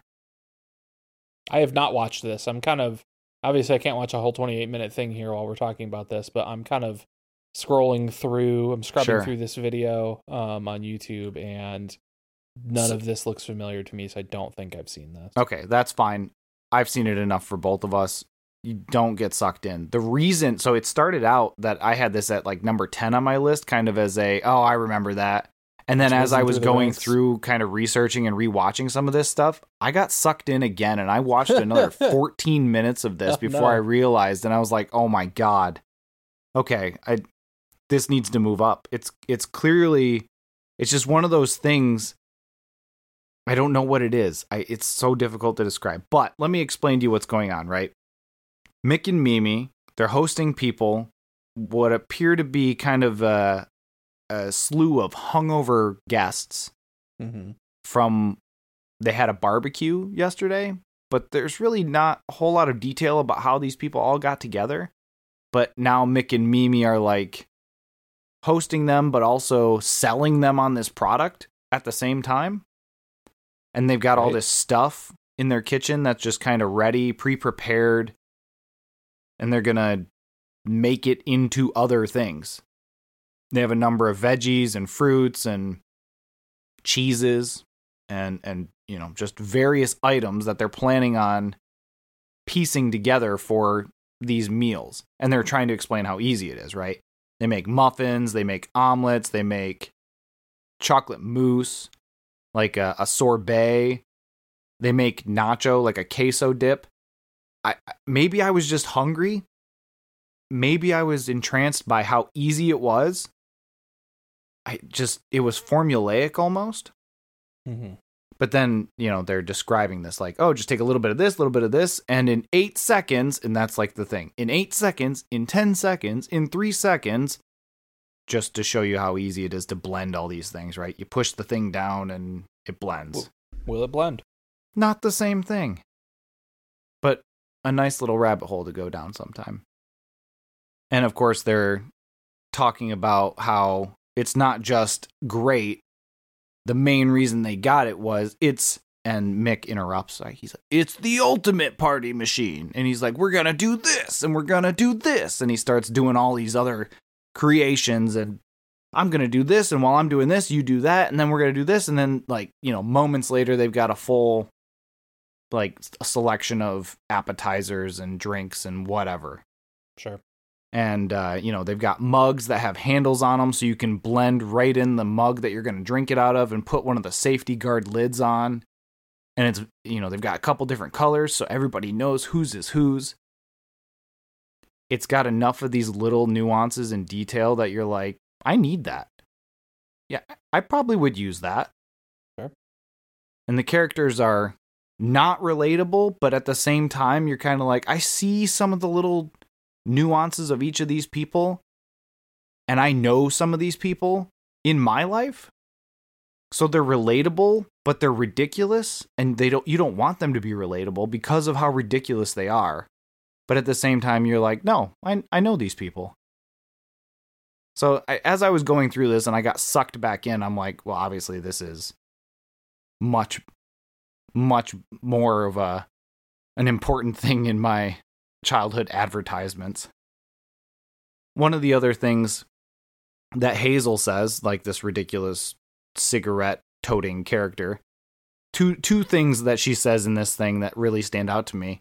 One, she's complaining about garlic and she's like, oh, stinky, nasty garlic. I'm like, what? Gross, what are you talking about? 10 out of 10. Doesn't want to chop the garlic. Stinky, nasty. But, you know, 3 seconds in the little blender, you can chop it up yourself. No mess. Or there's another one where they're talking about, oh, you know, you want to make dinner and blah, blah, blah. And she's like, oh, dinner's always a production. I was like, who are you? What is this? It's so ridiculous. And one of the notable things that they make is a quesadilla. Okay. That's right. So Mimi, the woman with Mick, blends up some already chopped cheese, some already chopped up chicken, and some already chopped up jalapeno, and puts them in the magic bullet to get chopped up. And then seems redundant. Basically, it's already chopped, right? So a little bit more of a fine chop, spreads it on a tortilla, slaps on another one, and then microwaves it. And then returns it to the table with a a blade and chops it into quarters. And she's like, yeah, quesadilla served. And you're like, I don't want to eat that. That's not appealing. And yet somehow my brain, I'm like, God, it's so easy. It's so easy to join. So now this is where I admit that I never actually purchased a Magic Bullet. Didn't work. But I was gifted one, so I didn't have to purchase it myself. Does it live up to the hype? I used it a lot, actually. Okay, Yeah, okay. I burned it out from use. But you didn't buy another one. I did not buy another one. I bought a much nicer blender later I imagine you probably need a larger blender in your household at this point. Yeah, we got one of those big Ninja blenders now. You got the children. But yeah, smoothies for all the children. I mean, I'd be lying if I said I didn't use it. I used it a lot. I made guacamole with it. I made very poorly, mind you, because that's another tangent we can go down. Stinky, nasty garlic, right? That's we'll save that story for another time. But okay. I used the Magic Bullet quite a bit, and ultimately, it did end up burning up because I used it too much. So I would say it was worthwhile. I enjoyed it while I had it. The infomercial will always hold a special place in my heart. And from what I understand, there's a whole community of people that believe the same way about it as I do. Okay. And I was reading through some of the comments on like the YouTube for this, and there are people who at 2 a.m. can't sleep, turn this on for nostalgia. Because that's pretty much when it came on, was like 1:30, 2 o'clock in the morning, whatever. Sometimes the Magic Bullet out of 10. Couldn't sleep. Yeah. Oh, out of 10? Yep. As far as like a product or the Yes. infomercial? As a product, rank it out of 10. Or rate it, I guess. I mean, compared to other blenders, it's probably like an 8. Okay. It's solid. Like I said, I used it a ton. That's a B minus. I got a lot of use out of it. Like I said, it burned up and the blades didn't hold over time. Right, Yeah. You do enough frozen like fruit and smoothies and stuff I'll with chew it. it up. Then. But that's it like right the up. nature of any blender, like a cheap Right. one. So, compared to other infomercial type things, it's probably up there as well, 8 or 9 out of 10. Uh-huh. So I'd say it lived up to the hype. I loved it. I love this infomercial. I've spoken way too much about this, and if I watch it again, I probably will get sucked in. And I'm probably going to watch it start to finish sometime in the near future while I'm eating Quiznos. What's your number 2? My number 2 is the Zelda wraps. We're going to that's number right. 1 now. Oh, snap. So we're coming down to it here. What do you got? This ranks so much highly above everything else on my list that nothing else was even in contention. I feel the same way about my number 1. This ad campaign was active from 1998 through 2008. It's from Budweiser.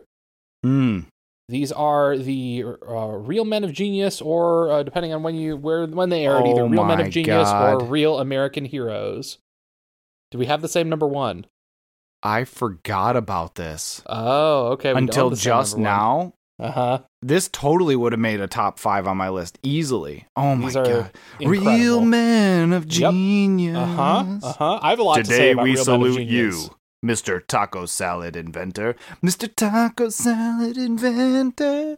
All right, what do you got to say? This is absolutely classic set of ads that my family quoted at each other all the time because we love these. No one in my house drank beer. We just the actual advertising didn't. It was incredible. Not effective on us, but the idea of this campaign was so good. They made a ton of these. From the research I did today, there's at least 115 of them between TV ads and radio ads. Way more radio ones than TV.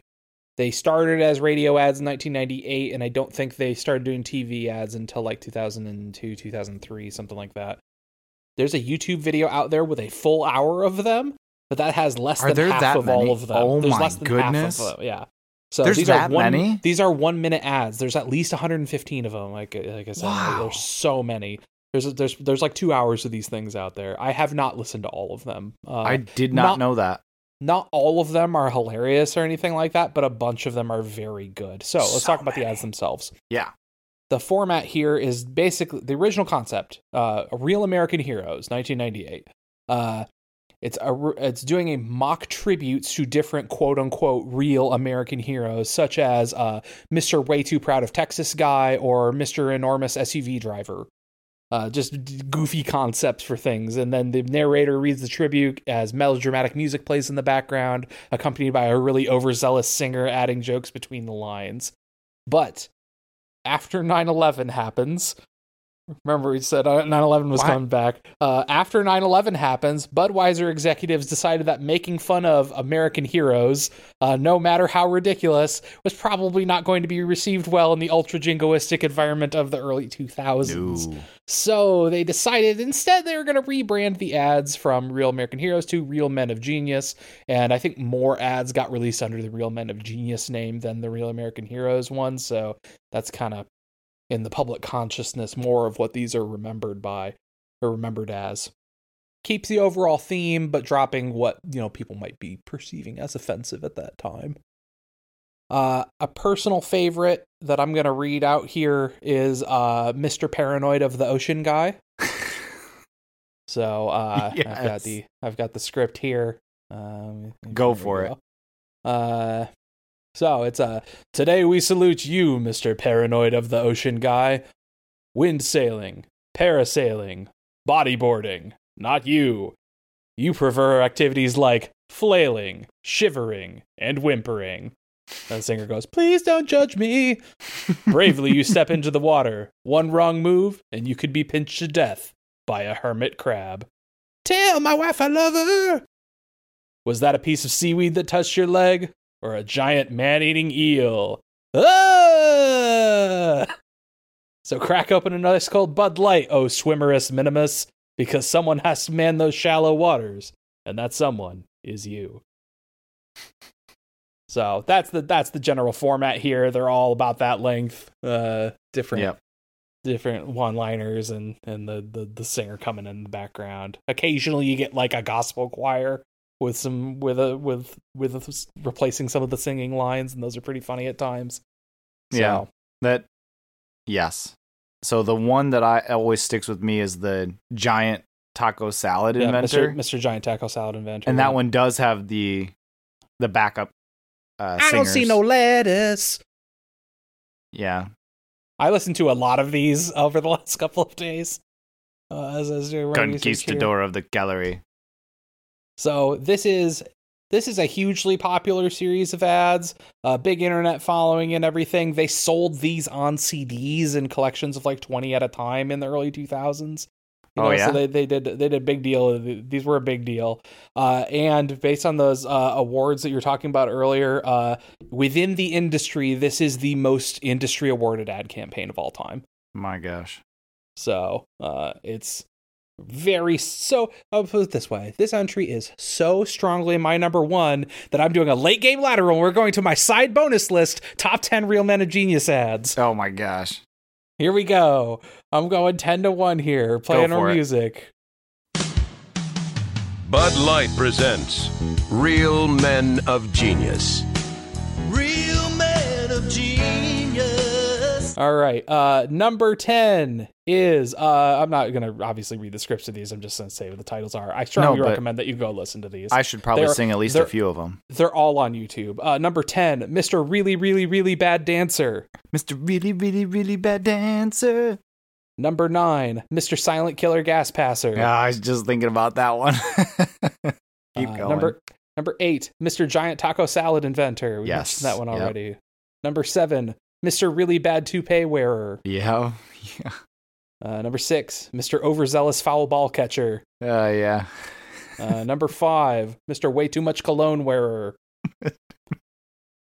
Number 4, Mr. Pro Sports Heckler Guy. This is where we're really approaching the top 2. Oh, yeah. I love that Mr. one. Pro Sports Heckler Guy is very good. Yes. Number 3, Mr. 80 SPF Sunblock Wearer. Yes. 80. Yep. Number 2, Mr. Paranoid of the Ocean Guy, which I read earlier.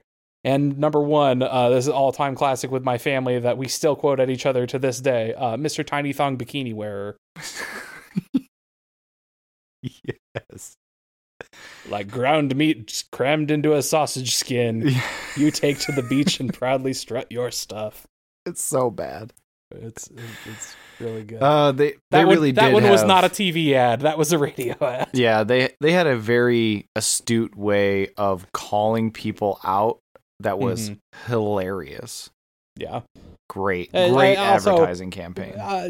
Pretty gently making fun of people, you know. It's not like scathing commentary or anything. It's just like goofy little jibes here and there that it feels very good natured and very fun, which is why the campaign works so well, I think, and resonated with so many people.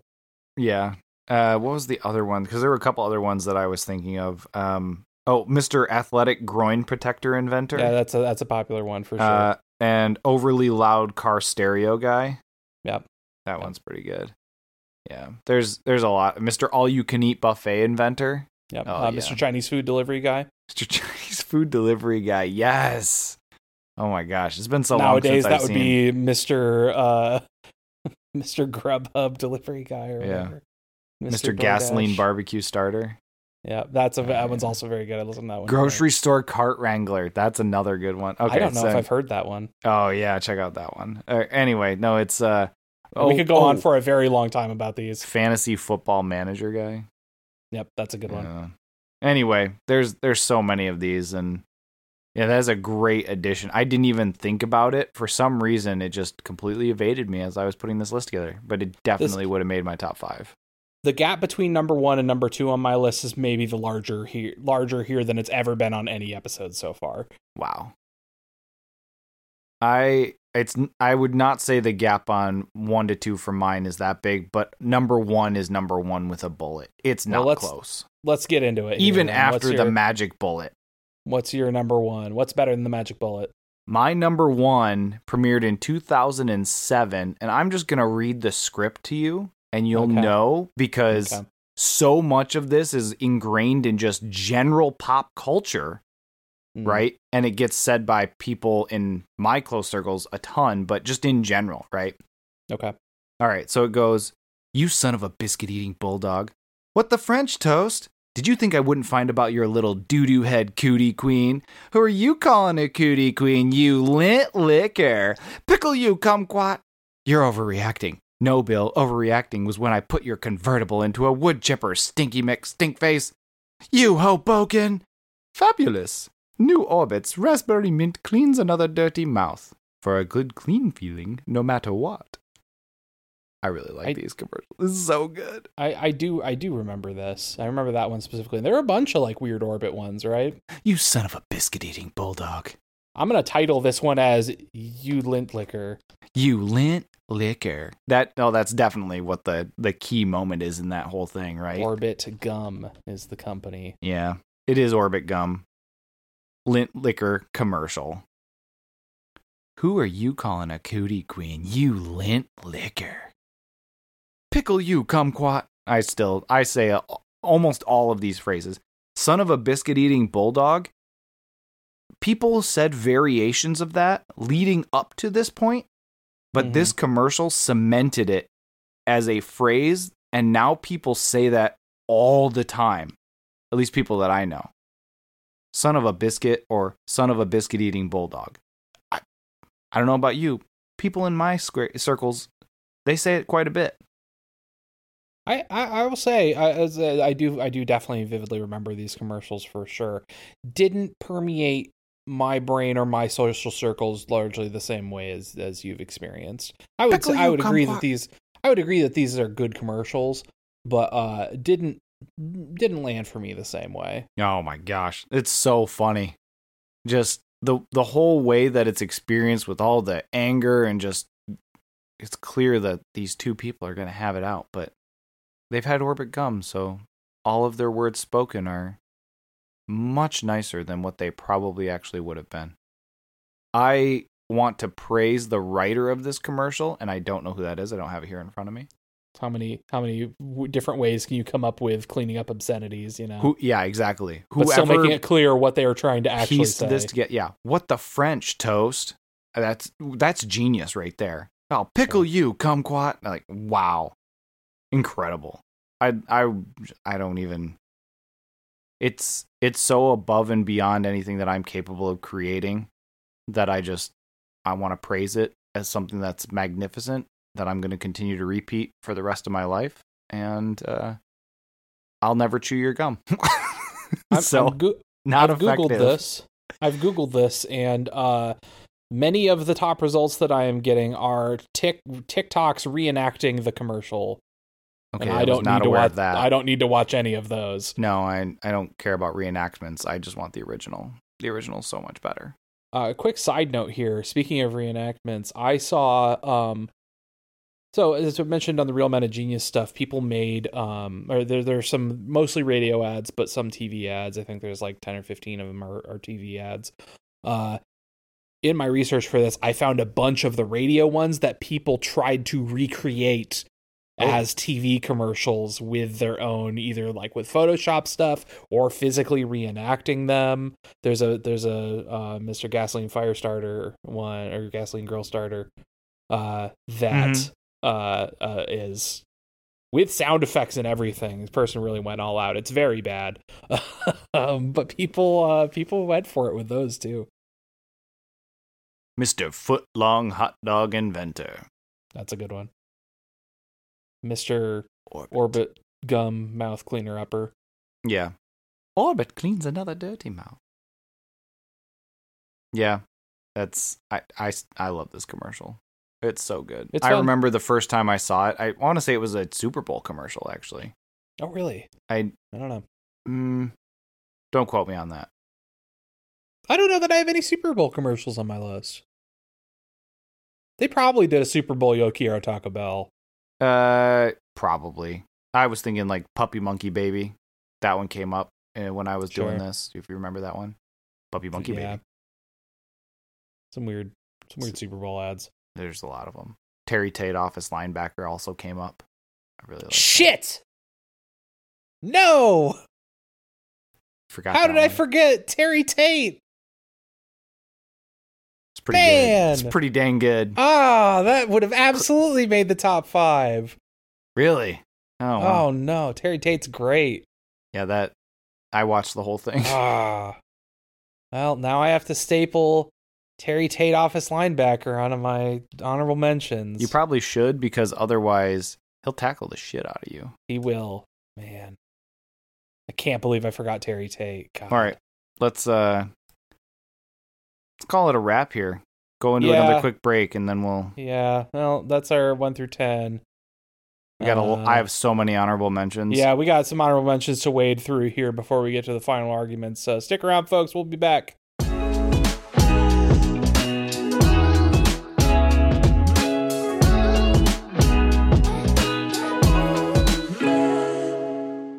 Welcome back, everyone. If you made it this far, then you're probably enjoying yourself, at least a little bit. In that case, an honest rating or a review, or simply referring a friend would go a very long way to help us get the word out. Based on the metrics that we're seeing, it sounds like the word is getting out. More people listening. Starting to see some more people, new platforms, new listens, so we appreciate you. Somebody's listening on Pandora here. I think just one person, but cool. Hello to Pandora listener, whoever you are. We've been doing I didn't know podcasts were still on Pandora until we launched the podcast. Had no idea. We've been doing this now for 8 months, 9 months. We're closing in on a year. Oh, my word. Yeah. Okay, well, that being said, we've been doing this for about a year. Things are starting to catch on. I don't think we're planning on slowing down. If anything, we're reinvigorated by the fact that people are starting to listen. So let us know you're listening. Send us some fan mail. And, or, hate mail. That's fine too. Just be nice. Yeah, just let us know what you think. So yeah, thank you again for listening. We're going to move on to the argument portion. But first, we're going to discuss our honorable mentions or maybe dishonorable mentions. Josh, what do you got? Both. Rapid fire. Both. Go. All right. Terry Tate, Office Linebacker for Office honorable mention. Man, I can't believe I forgot that. What a great commercial. Fantastic. I'm Wilford Brimley, and I have diabetes. That's not the funny. The Budweiser Frogs would have made my number 10, but alas, could not be on there with Real Men of Genius. Loved those as a kid. The Pusha T Arby's fish sandwich wrap from recent years. That is a very fun commercial. The vaguely racist Taco John's. A whole lot of Mexican going on at Taco John's. They recently hit West Michigan, but I had Taco John's when I lived in Iowa. Any Billy Mays ad, though, he's always fun. Got Milk, remember those? That was all over the 90s and 2000s. The weird Shrek inspirational ads, like the Ogre Achiever and the other the billboards of like famous people and stuff. Those are weird. The Coca-Cola Polar Bears. Lego My Eggo. There's no wrong way to eat a Reese's. The Connect 4 Pretty Sneaky Sis commercial. The Chef Boyardee, the can following the girl home from the grocery store, and she says, "But I love Chef." The Kool-Aid Man, oh yeah, busting through the wall commercials. The Doodle Bear ad. The Guinness Brilliant ads. Sprite, Obey Your Thirst. Genesis Does What Nintendo Don't. Pringles, Once You Pop, the Fun Don't Stop. The Geico Gecko, who notably my wife was very upset did not make my top 10. The Weird Honeycomb Cereal Gremlin. Oh my god, I forgot about that. Yeah, the Trix Rabbit. Yeah. I have the $5 footlong on here. We have a couple of, I thought about doing a side list of advertising games, adver games, if you will, like Sneak King and others, but I just have a couple to mention here. My 7-Up entry is the Cool Spot game for the Super Nintendo and Sega Genesis. Nice. And a similar era, the Domino's Avoid the Noid game also came out around then. Ooh, one more to add that you didn't put on there. The Captain Crunch little Crunchlings. Yeah. Yep. The Captain Crunch's Crunchling Adventure, I believe is the name of that. Oh my that game gosh. is terrible, but I played it a lot as a kid. Finally, a video that I very strongly recommend everyone go Google and watch on YouTube. It is a 30-second ad for a church titled God's Top Gun of Deliverance. I strongly recommend you go watch this. It's very special. It's not enough to make my top 10, but possibly weirder than the Sponge Monkeys. Go watch it. That's all I got for honorable mentions. Dishonorable mentions, unless you want to do your honorable. No, go do dishonorable. I've way less of these. We have the Starburst Berries and Cream lad. I hate him. The old Budweiser "What's up" commercials I never liked. The 90s Gushers ad where the kids ate Gushers and their heads turned into fruit. That always creeped me out as a kid. You didn't like that? The weird Slim Jim guy, not Macho Man Randy Savage, but the weird guy dressed in the jerky costume. Hate him. The 90s ad for the board game Don't Wake Daddy is very bad. There's a couple that require a little bit more explanation here. There's some local like window installation company from when I lived on the east side of the state, circa like 2007 or so, that had some sort of foam insulation thing they were talking about, or like foamless insulation. And there's a bit where a man is sitting in a pit of foam and he says to the guy who's running the commercial, "But Dave, where's the foam?" And that commercial always made me angry with how stupid it was.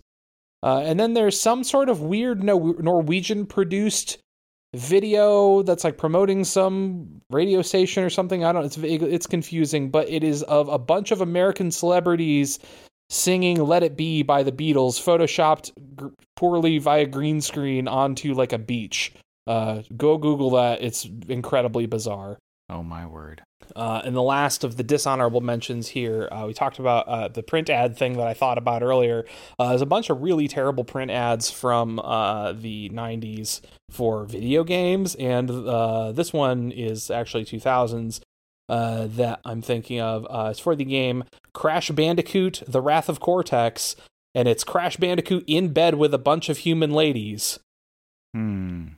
It says he's got to have them all. And they're, let's say, buxom ladies in pajamas. And why is Crash Bandicoot in bed with a bunch of human ladies? What does that have to do with the video game for the PlayStation 2? Who knows? but that was in some magazine or something. So they did a Okay. bunch of stuff like that, and it's really weird. Finally, the very last thing I have that I think skirts the line between an honorable mention and dishonorable mention is the ShamWow commercials. Hi, I'm Vince with ShamWow. It's kind of in that weird middle zone where like they're not good, but they're very memorable. So it's like the weird in between space for me. So that's everything I got. That's a lot of stuff. That's a lot of stuff. What do you got? I have a number of repeats, so I'll gloss through some of those. We got the Got Milk, Yokiro Taco Bell, but specifically I'm going to throw in there the Vaporwave aesthetic, which is still one of my favorite things. Sure. The teal and purple and kind of that color scheme with the Vaporwave, as they call it, right? I love that. Next, I have a commercial that very nearly made my top 10. It was a CD commercial that was advertising monster ballads, and it was all of these big name bands that have ballads of some kind. Okay. And they consolidated into one CD and were advertising this CD. And several of the songs that they discuss on there are ones that I still enjoy to this day. So I never bought the CD, but I may or may not have downloaded some of those songs. Gotcha. Allegedly. And burned them onto my own power ballad CD. Next, we have Chia. I don't know if you ever had a Chia, but nope, I did not. And my grandma did, though, and I got to help her. I know create the ad, one, though. So, yeah. The WhatsApp commercial. Once You Pop Can't Stop. The Spearmint Gum, Double Your Pleasure, Double Your Fun. I thought those were pretty good. The I Want My Baby Back with the NSYNC commercial. Mentos, the Fresh Maker, which is always just some ridiculous situation that people find themselves in, and then they eat a Mentos and suddenly they're able to resolve the entire thing in some ridiculous fashion. Mentos are good. Yeah, they're fine. The fruit flavored ones. So in looking at the research for this whole thing, though, that was an incredibly effective one. They went on to become like 10 million, 40 million, 120 million in 3 years' time of sales. It was incredible.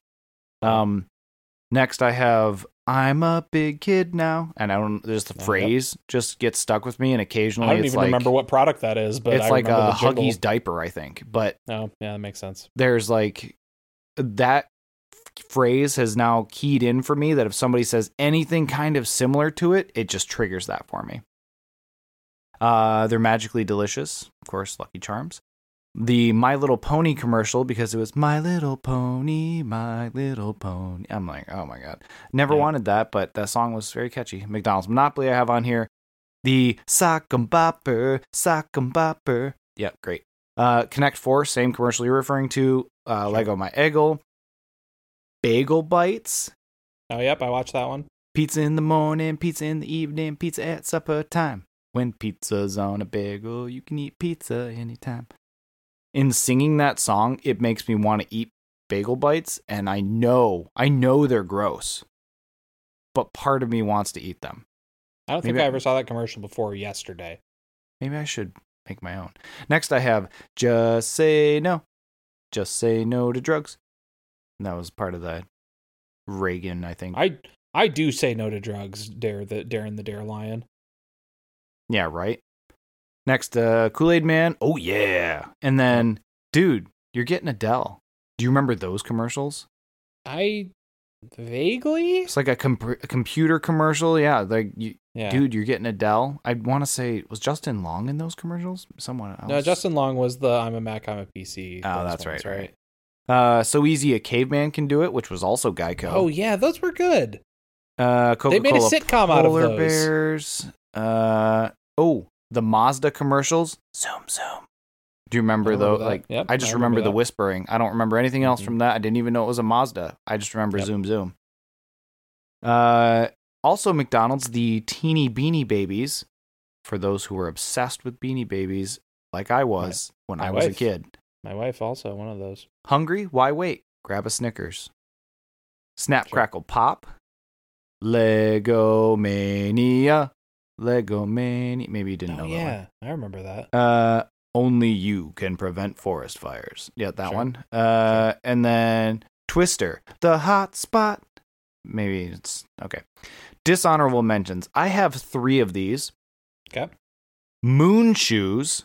I don't know if you've ever seen the advertisement for moon shoes. I don't think so. Do you know what moon shoes are? Yes. Okay.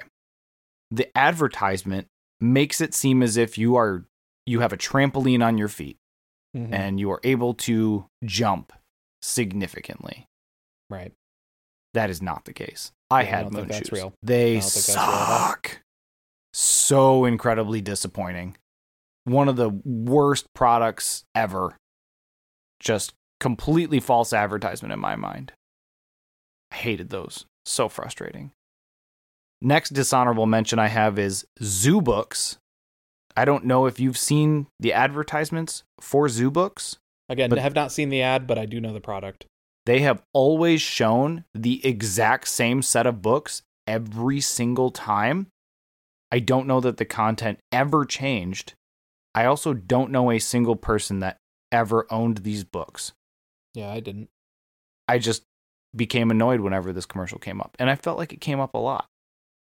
At a certain point, you walk away. I hate that commercial. That's fair. Last but not least, this is not a specific advertisement, but this is a super common phrase that was used in advertisements in the 90s and kind of throughout our childhood. Okay. Batteries not included. Oh, yep. Yep. Screw that. Just everything about that. Because it's always the batteries. You needed a ton of them. You needed like 8 of them for a lot of the products. 4 of them. Read in the same tone as like the Batteries not included.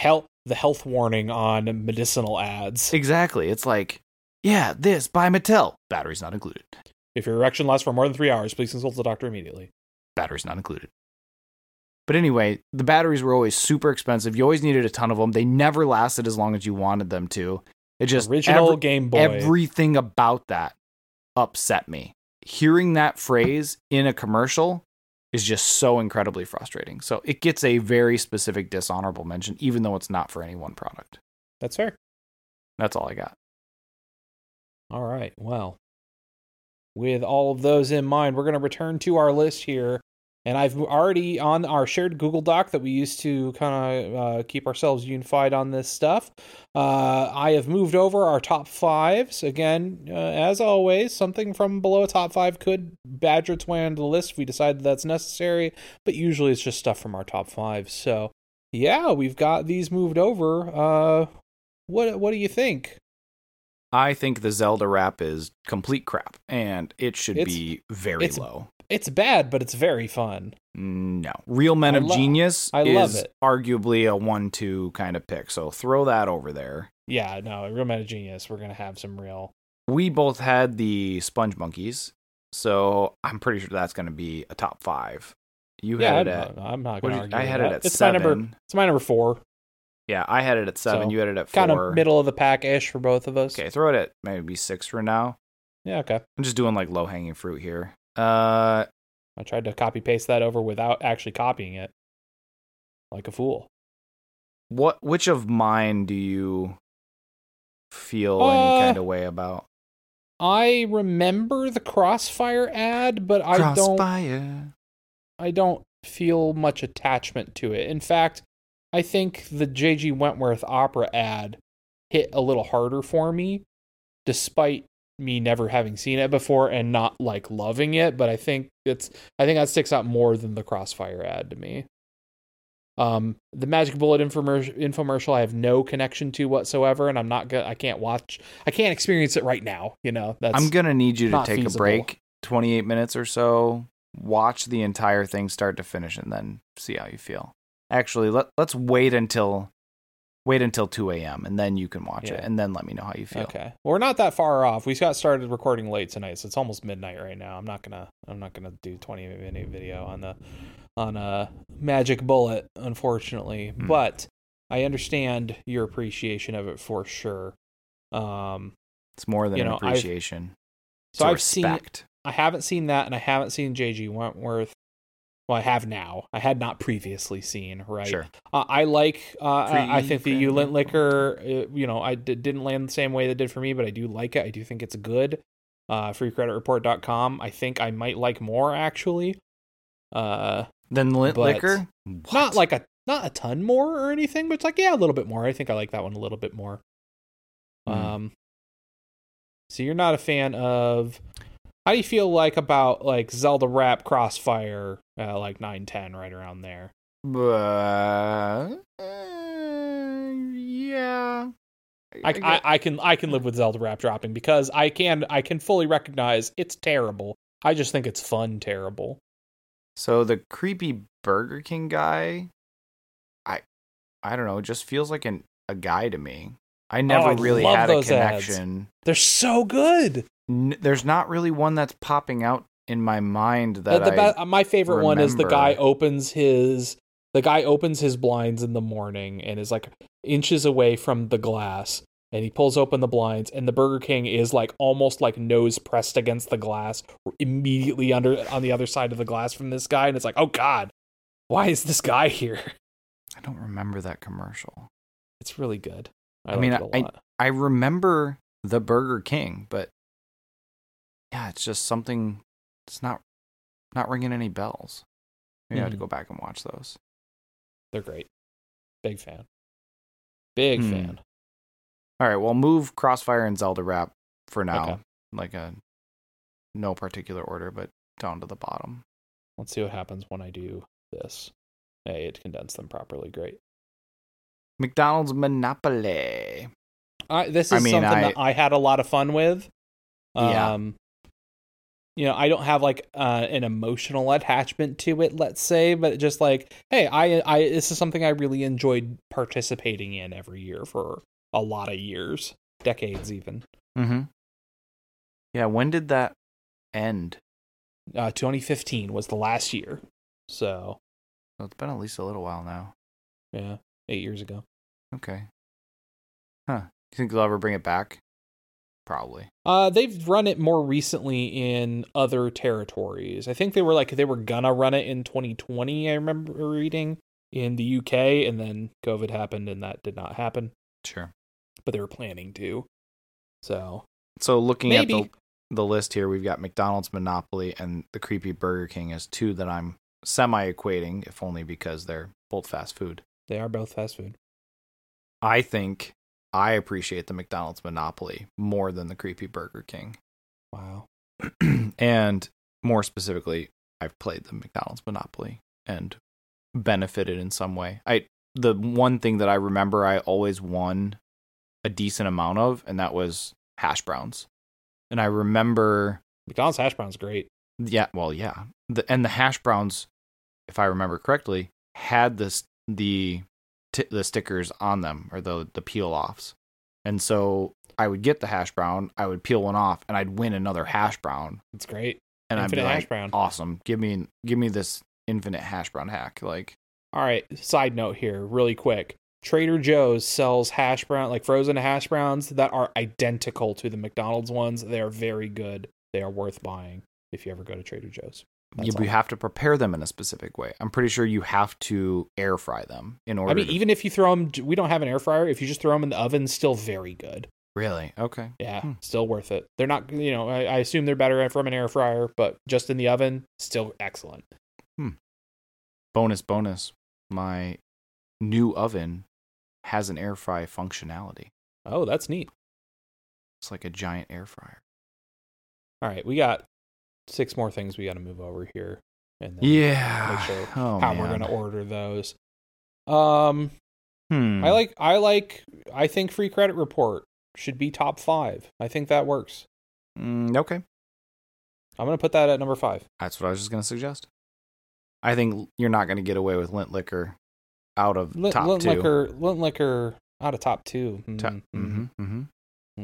Probably even 1. No. Absolutely not. Well, it's not better than Real Men of Genius. Are you kidding me? Yeah, oh, yeah, it is. Oh, yeah. No, not even close. Real Men of what? Not even No, close. You like those. I don't even know what You that is. like those ads. I don't know. That sounds like you're could spurning name, 9/11. You named like 7 of them that you really liked. Allegedly. Uh-huh, I don't recall that, and I don't really listen to our podcast. So how am I supposed to know if that's true? Lint Liquor number 2. Mm, Burger King number 3. no, absolutely not. Creepy Burger King. I'm almost inclined to say Lint Liquor goes 3. Oh. Magic Bullet goes 2. Wow. Okay, you're gonna. Okay, I mean, I like Lint Liquor more than Magic Bullet just because I don't know Magic Bullet, but Man, it's Lint Liquor's interesting. incredible. I was just trying to do a little bit of organizing. I'm like, there's no reason for you to do that because I like this one more than the other one, and you claim to also like this one more than the other one. I do. So I don't know why I think Lint Liquor should be I don't know number why 1. Magic Bullet would arise there. All right. How about this? We'll put Lint Liquor 2, Okay. McDonald's 3, Burger King 4. Yeah, I'm fine with that. I can live with that. And then I'm going to suggest that the Quiznos Sponge Monkeys gets shifted down 1, and the Magic Bullet gets inserted just above that. Oh, that's rough. Tell me on Magic Bullet some more. What makes Magic Bullet more special than the Sponge Monkeys? Well, is it weirder? Is it weirder than the Sponge Monkeys? Did you watch the portion with Hazel in it? Where no, I didn't really. I was just scrubbing through. Like I wasn't listening to it because we were talking. But I was just like bouncing through there. So I need you to sell me on it. Okay. Hold on 1 second. Okay. I think regardless of this discussion, while you're finding this, I think this puts J.G. Wentworth at 8, right? Say that again. I think because you're talking about what goes at 6, Sponge Monkeys or Magic Bullet. I think that automatically, our only one left is J.G. Wentworth. I think that automatically puts that at 8, right? I think so, yeah. Okay. Yeah, that sounds right. That over.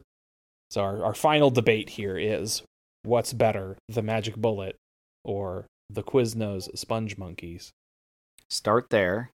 Okay. And then I'm going to find another spot. Scott has sent me a link. I'm going to pull the link up. I didn't know this man was British. Okay, there's Hazel. I need to go back here. This is very low resolution. That cigarette does not look like it's lit. Oh, it's not. It very much looks like that is just like a cigarette that has never been lit hanging out of her mouth. But the video fidelity on this is very bad. Oh, really? Maybe it's particularly bad for... I guess it is pretty low quality. It's 240p, man. Found it. This woman has the hairstyle that my mom had in the mid-2000s. Like, almost identical. I mean, specifically the lady in the pink dress here. Yep. Is that... Yep, Hazel. Oh, no, you're talking about the one that... Mimi? No. The lady who's standing up that's, like, showing off the product. That's Mimi. She has the same hairstyle as my mom did. Yep. In circa 2004, let's say. I remember your mom having that exact haircut. We've got a second clip here. Yep. So Hazel, the old lady with the fake cigarette hanging out of her mouth. It seems like a lot of your argument is based on Hazel. Has a number of commentary, but the link I just sent you is surrounding the everyman. 8 seconds. No added sugar. Oh, they're all oohing and eyeing. A little sprig of mint. Did he say your favorite liqueur yet? He's not said your favorite liqueur. He's summing up all the different things that they've made. Should have been at like 12:36. He says that. Really? Oh, no, you might have talked over it. Or 12:34. I'm gonna go back. Where she's pouring in the orange juice. Yeah, you definitely talked over that. Okay. Oh, the guy like toasts. Okay, that's where that line was. I saw the little him toasting his coffee cup thing there, but I did not hear the line. Yep. So now jump ahead to 13 1325 as Okay. best you can. All right. Or just before that, maybe. 1322. He's throwing some cheese in there. He's going to get this party rolling. No, he's going to get this party rolling. Yeah. Just before that, he was talking about how it's the ultimate party machine. Just the whole way that the dynamic is done, the two of them are a ridiculous couple. I would never spend time with this couple. And I say that, but I've watched this thing like 20 times, so... I will say I think there's enough weirdness here in the delivery and everything and the absurdness of the scenario that's playing out here that I think I kind of get where you're coming from. Gonna pop this quesadilla into the microwave and... Yeah, I'll acquiesce. I could see it. She's at 14:10, she pops in the quesadilla to the microwave and she's like, "Oh, look here, you're done," and hands him the queso that he just melted, and he's like, "Outstanding!" And like, just The over the top Britishness of this man is really something. You're familiar with Rhys Darby from Flight of the Conchords, Our Flag Means Death. Yes Man, he's in that. An actor. I've seen he's Yes from New Man. Zealand. He's from New Zealand. That guy can flawlessly play the other dude in this. He's the guy in Yes Man who has the Harry Potter party.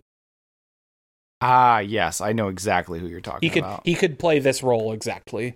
Yes, I would say that. Yes. So, all right. That dude is super I think weird. I'm sold. You got me. Magic Bullet So, infomercial.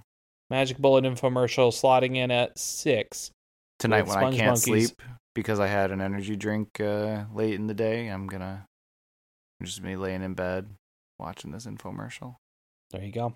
All right. Well, I think that's it. I think we got it. So, Wait. Oh. Zelda Rap should be number 10. Crossfire. But The Legend of Zelda is really rad, and I would argue Ganon's- it wasn't Ganon's really part of baddies- your childhood because Ganon's it baddies are aired really bad. on TV before you were even born and ended before you were even born. And you may Yeah, have been but, like, it exposed was to it, it and was out that's there. fine, but it wasn't really It was something out that there. Yeah. It's not really something that was You're an gonna take advertisement Sponge Monkeys for you. away from me and the Zelda rap? How dare you? You got Real Men of Genius at 1. I feel like I mean, that's yeah, a because very it's small bargain. It's unassailably the most industry awarded ad campaign of all time. Well, right They now, made you're kind of being a 115 lint plus of liquor them. right now, and I don't appreciate that. I don't love the idea of Zelda going down to Stinky 10. McStink face. Just gonna say it. How about this? You Does convinced me. Crossfire tell you that your parents help you hook it up? Your parents help you hook it up. Yes. No, it does not. Just a bold-faced lie. How about this? You give me a version of a white boy rap using your own name right now, and I'll let you have it. Okay. What is your name, and what are you here to say? My name is Josh, and I'm here to say I like Real Men of Genius in a major way. Scott's pick of lint liquor kind of sucks. Seems like he chews on hockey pucks. Okay, that was something. It's about the quality of those types of raps usually are, right? That might have been better. That might have been better than because Crossfire kind of has like that hockey puck feel in the game. So you know There you what? go. I'm going to give it to you. I'm tying it all together. You did what I asked. It was ridiculous, and you know what? It's fine. I'm not even upset at this point. And it's hard to argue against Real Men of Genius because, like I said, it would have been on my list for sure if I would have remembered it. That's an incredible ad campaign. Honorary number 11, Terry Tate, office linebacker. God, I can't believe I forgot him. I'm completely fine with that too. That's it's so funny. It's really good. We're Anyway, putting cover sheets on our TPS reports. Mitch. Yeah. Hey, what Janice. Is it? You empty the brew, you make it new. Hey, Terry. Hey, Janice. All right, I'm going to run this down 10-1. Go for it. Unified top 10, the best ads from our childhood. Number 10 is Crossfire from Milton Bradley. Number 9, the Zelda rap commercial from Nintendo. Number 8, the J.G. Wentworth opera commercial from J.G. Wentworth. 877 cash now. Number 7, the Sponge Monkeys from Quiznos Subs. Number 6, the Magic Bullet infomercial from Magic Bullet. The ultimate party machine. Number 5, the freecreditreport.com song from freecreditreport.com. FREE, that spells freecreditreport.com, baby. Number 4, the creepy Burger King ads from Burger King. Yeah, it's just weird. Number 3, the McDonald's Monopoly campaign from McDonald's. Number 2, You Lint Liquor from Orbit Gum. And number 1, the Real Men of Genius / Real American Heroes from Budweiser. And there we go. That's it. Have they made top 10? And this is, and I agree with it. It's wonderful. We did it. This was incredible. Have they made a horror genre Burger King video game? Like branded Burger King? Yes. I don't think so. They really should. I think based on what you're saying with the creepy Burger King, it makes sense. They could do like a Five Nights at Freddy's style thing. 100%. Yep. Somebody would buy it. Somebody do it. I wouldn't, but somebody would. Somebody who has money and listens to this and is also a game producer should do that. Bobby Kotick, I know you're listening. Yes. Taking a break from your legal debriefing in the Microsoft Activision case. Yep. Marketing and brand manager Ben Brode, I know you're listening. Sure. Please do that. Or something. Yeah. That's all. Right. We've done it. We're incredible. We've done it again. Still have this Crash Bandicoot print ad up. I'm going to send this picture to you because it just sucks. It just sucks. I'm going to wrap it up here for the people who are listening, right? So. Oh, wait. Hold on. Uh-oh. Brakes on. Yeah. We have to do the thing. I forgot last time. Is Lint Liquor better or worse than Surf Ninjas? Now Surf Ninjas is way better. Surf Ninjas is better than so many more Lint iconic lines. Liquor. Good to know. Okay, we've established that. Good to know. We just gotta, keep that baseline going. There is potentially an argument to say that from a full start to finish perspective, though, Magic Bullet might be a contender against Surf Ninjas. It's not going to beat it, but it's weird. Okay, it's super bizarre. Yeah. Anyway, hey, you. Thanks for taking the time to listen to us argue. Although I would not say there was a ton of arguing this time, but there was an okay amount. But hey, we hope you enjoyed it as much as we did. And our next episode, of course, will come in another 2 weeks. And Josh, you want to tell the people what our next topic is going to be? Yeah, our next topic is going to be best songs over 5 minutes in length. I think there are an incredible amount of classic rock songs that are going to be discussed. Maybe you've heard of the band Fish? No, absolutely not. Zero Fish allowed on this list. Yeah, there's not going to be a single Fish song. There will not be any. I'm going to edit that out, me even mentioning Fish out of the podcast. That's how bad it is. Okay, well, 5 minutes should be fun. I'm excited to put together that list. But I think until next time, I've been Scott. And I've been Josh. And remember, with a little practice, you can argue your way into a friendship. Take care, folks.